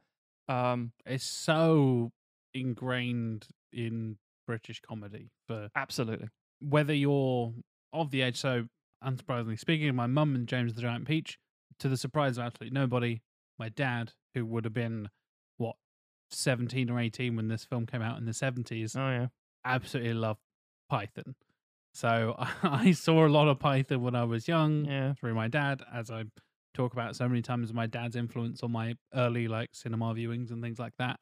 It's fascinating to me how there's still a thing. Obviously, we're missing a few members now who have passed away and things like that. True. And a lot of them are assholes because they're rich white dudes. Yep, John Cleese turned out to be an asshole. But the influence is still there from Python to this day. You see so many, especially British comedians, but I think people underestimate how influential it was to a certain sect of American comedians as well, and filmmakers and stuff like that. Speaking of Gilliam going off and doing Brazil and his filmmaking career and all that kind of stuff, but having that blend of animation, and you put it on the show notes very early on, Matt, and I was like, fucking of course, I would never have thought of that in a million years, but of course it is. You can't have a Python experience without some sort of, animation where it's a photograph of a 1900s city street, and then and this statue comes in and goes, oh bloody hell! Yeah, it's stupid, but it's literally animation Yeah. in live action hybrid form, and it's this weird. I guess it's stop motion the way they can did be it. at times. Yeah, it depends bits on how of it's paper just hopping about. The way and stuff South Park was done. Exactly. The Yeah, very least. early South Park stuff. It's bizarre how those moments. Like I said earlier, the Bigfoot, and everybody goes, "Oh yeah, right." There are those moments again that are kind of just baked into pop culture at this point because they are so influential. And Holy Grail for me, it's my favorite Python movie for a start. Oh yeah, I get that. And the fact that there are so many iconic moments, and some of them are animated, some of them are live action, but the surrealist humor is somehow consistent between the two, despite the fact, like you said, Matt, there is no attempt to make it blend with the real life thing. You just cut from God and then back to Arthur and his knights and then back to God again. And it's South Park style, where the bottom jaw is just like, well, hello, I'm God. Yeah. And Graham Chapman's just doing his God voice and stuff. It's ridiculous. And there is almost the humor comes from it being so fucking different to the live action stuff. Absolutely. It's a really unique way of kind of the lack of blending of the two adds another layer of humor there. They describe this giant monster, and you're like, oh, I know what it's going to look like. And it's literally a cartoon. Yeah. And then it cuts from there to chasing the little cartoon versions of the knights. And it's like, oh, okay. Yeah. It's like, we don't have the budget for this. We're doing this. Yeah. Oh, it's like, they get around it by saying, and to talk about how meta and things it was, a monster was doing this thing, was chasing the knights, and they were going to die. What happened then? Then the animator had a heart attack, and it cuts to Terry Gilliam. Yeah. And then it cuts back to the knights saying, well, I'm glad that's over with. It's so stupid. I mean, from a 17-year-old, from your dad's perspective, I remember in a very similar way being 17 odd years old when the Mighty Boosh, well, probably more like 19 when it came out, but the Mighty Boosh. Yeah, I remember and that watching the level Mighty of Boosh, stupid, silly stuff with songs and cartoon elements and paper mache nonsense. And it's just it's that element of quirky British surrealism, weird shit. Yeah. that lives in a very small vacuum and then just disappears for some Yeah. reason. Yeah. There was an episode recently of Last Week Tonight with John Oliver. Oh, yeah. Where they had Brian Cox show up as God in live action. But it just made me think of God in Holy Grail. That's where my brain went, because it's very similar in his... it's the whole Ring of Clouds, big angry man with a beard. Yeah. Big furrowed brow. Yeah. Bellowing. Basically going like, fuck off. Yeah. What are you doing? Yeah. Listen, I've got a thing for you. Oh, mighty God. Don't stop that. Do you mean Brian Blessed? No, Brian Cox. Oh, Brian okay. Cox. That Not the sounded- physicist. The Scottish I Cox, I realised the actor. You definitely sounded more like Brian I Blessed. did, because I was then. doing the Chapman thing. But yeah. But no, it's an example that, as you guys said, when you say it, it's like, oh, of course. Yeah. That's so obvious. Yeah. And like yet- I said, I had that experience with you in the show notes. Yeah. It's like, fucking hell, of Yeah. course, Python. Obviously, there's tons of things that we were obviously like, oh, that could be good. It's like, no, this is a good example of. It's like we're stuck with the Page Master, for example. It's like that. I feel that's one of those things people forget about. And again, I think Python's one of the things that people forget about as well. It's like we're talking about again. This is 2 years before Star Wars comes out in terms of context, in terms of cinema history. Yeah. And I remember, oddly enough, Jack, I remember watching that for the first time as a teenager myself. and thinking, okay, I've heard a lot of stuff about this. I'm gonna watch it.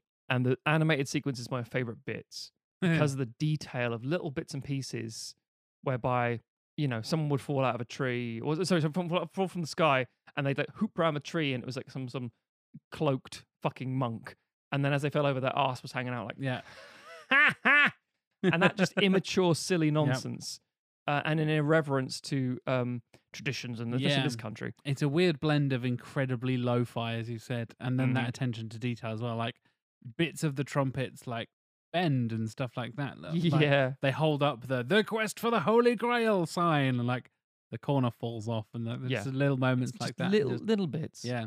And I kind of love that attention to detail. So yeah, that's the one I wanted to highlight. I think a lot of people are familiar with it, but I'd be because we have so many listeners who are younger than us. Yeah, listeners, not viewers. I'd be very interested to see how many people have actually gone and watched Monty Python and the Holy Grail, or any Python. Is it on anything? Is it on any streaming these days? Possibly. I have no idea. I'm going to quickly look that up, actually. I think it's very inconsistent. Like, one of them will be on one service, then one will be on another. I don't think it's a case of like, Netflix has got the right to all of Python or and whatever. Per region, I imagine it's a nightmare. Yeah. Holy Grail is currently on UK Netflix. Life of Brian is on UK Netflix. That'll be it, I imagine. Flying Circus is currently on UK Netflix. Meaning of Life is on UK Netflix. So. Well, I was speaking a bunch of bollocks then. But again, sorry to completely shit over your theory on British Netflix. This is British Netflix, yes. Everywhere else, I think you might have a similar. Possibly. Could be absolute chaos. And again, you never know even with then, Pythons. correct the time of recording. Yeah. Give it 5 minutes. Yeah, bear in mind we record these in advance as well. So the time you're hearing this, it could be all out of date. And Netflix's distribution rights change on the fucking dime. No, it'd be like, what's a Netflix? They'll finally have gone bankrupt. Do you mean Blockbuster.com? God, can you imagine? Yeah. Someone recently pointed out that there is a Blockbuster that has DVD copies of Morbius. Yeah. It's like finding out that Cleopatra and woolly mammoths were alive at the same time. God, bloody hell. Well, folks, if you have seen any or all of those recommendations from us, or mentions, maybe less than recommendations, please do let us know. Like I said, I'd be very intrigued to see if people have the kind of sentimental attachment I had to some of these films, or if you've seen The Holy Grail, or if it's just something you kind of know through osmosis. Osmosis? Yeah, it's accurate. Please do let us know. You can hit us up on social media. We are Sequelizers on Twitter, Instagram, all that kind of stuff. Do come and chat with us on the Discord as well. You can find the links for that at sequelizers.com/Discord.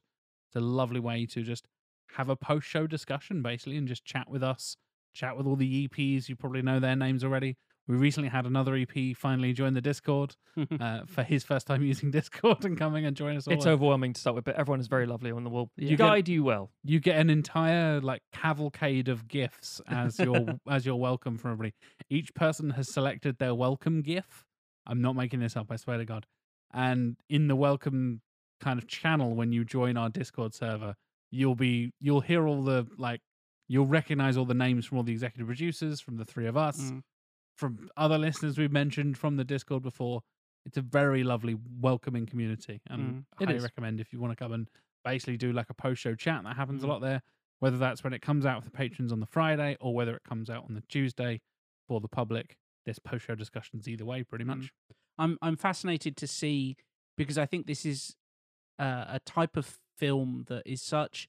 Everybody has the obvious picks, Who Framed Roger Rabbit being the kind of the most obvious one. But then I feel like everybody has a couple of films in their head that if you ask them to name films like this, they would go to, and it's different for everybody. So I'm really interested to see what the common ones are. Absolutely. What the obscure picks are that people go like, oh yeah, as soon as you say that, that's the thing I think of. And generationally it is interesting. Yeah. So yeah, I think this will be a particularly good one on the old Discord. I agree. You can follow me on social media. I am JLW Chambers across all the various medias and platforms. Mr. Stogden, how can people follow you on social media? Stogs, STOGHZ on all the social medias. You can go to the redrighthand.co.uk to read my reviews. You can go to cheesemint.com to see the things that I make. You can go to Sumo Drop or search for Sumo Drop via the BPG Wrestling channel to find out my sumo wrestling coverage. Tim, if I was to animate something in GIF form and I wanted to send it to you to get myself banned from Twitter, where could I do that? I mean, if you want to get banned from Twitter, the best place to do that is Twitter. And the best place on Twitter is trivia_lad. Accurate. That's my profile. That's where the majority of my online nonsense gets channeled, that and the Discord. So yeah, come say hello. As I said, go to sequelizers.com for the links for all of this stuff. If you can't be asked to type it in yourself, there are links for all of our social media, our shop, our Discord, the Patreon, the archive of live streams, the entire archive of the history of the last 5 years of this show. Every single episode is on the website there as well. You can just stream it straight on the website. Nice, easy little archive. And it's basically a hub of information for all Sequelizers stuff. Hook it straight into your goddamn veins. Exactly. Like Osmosis Jones. God damn. We will be back next week with a very different topic and our first executive producer Patreon pick of the interseason. Very interesting. A very different topic. And a little bit of a return. It's going to be a weird one. It's going to be very interesting.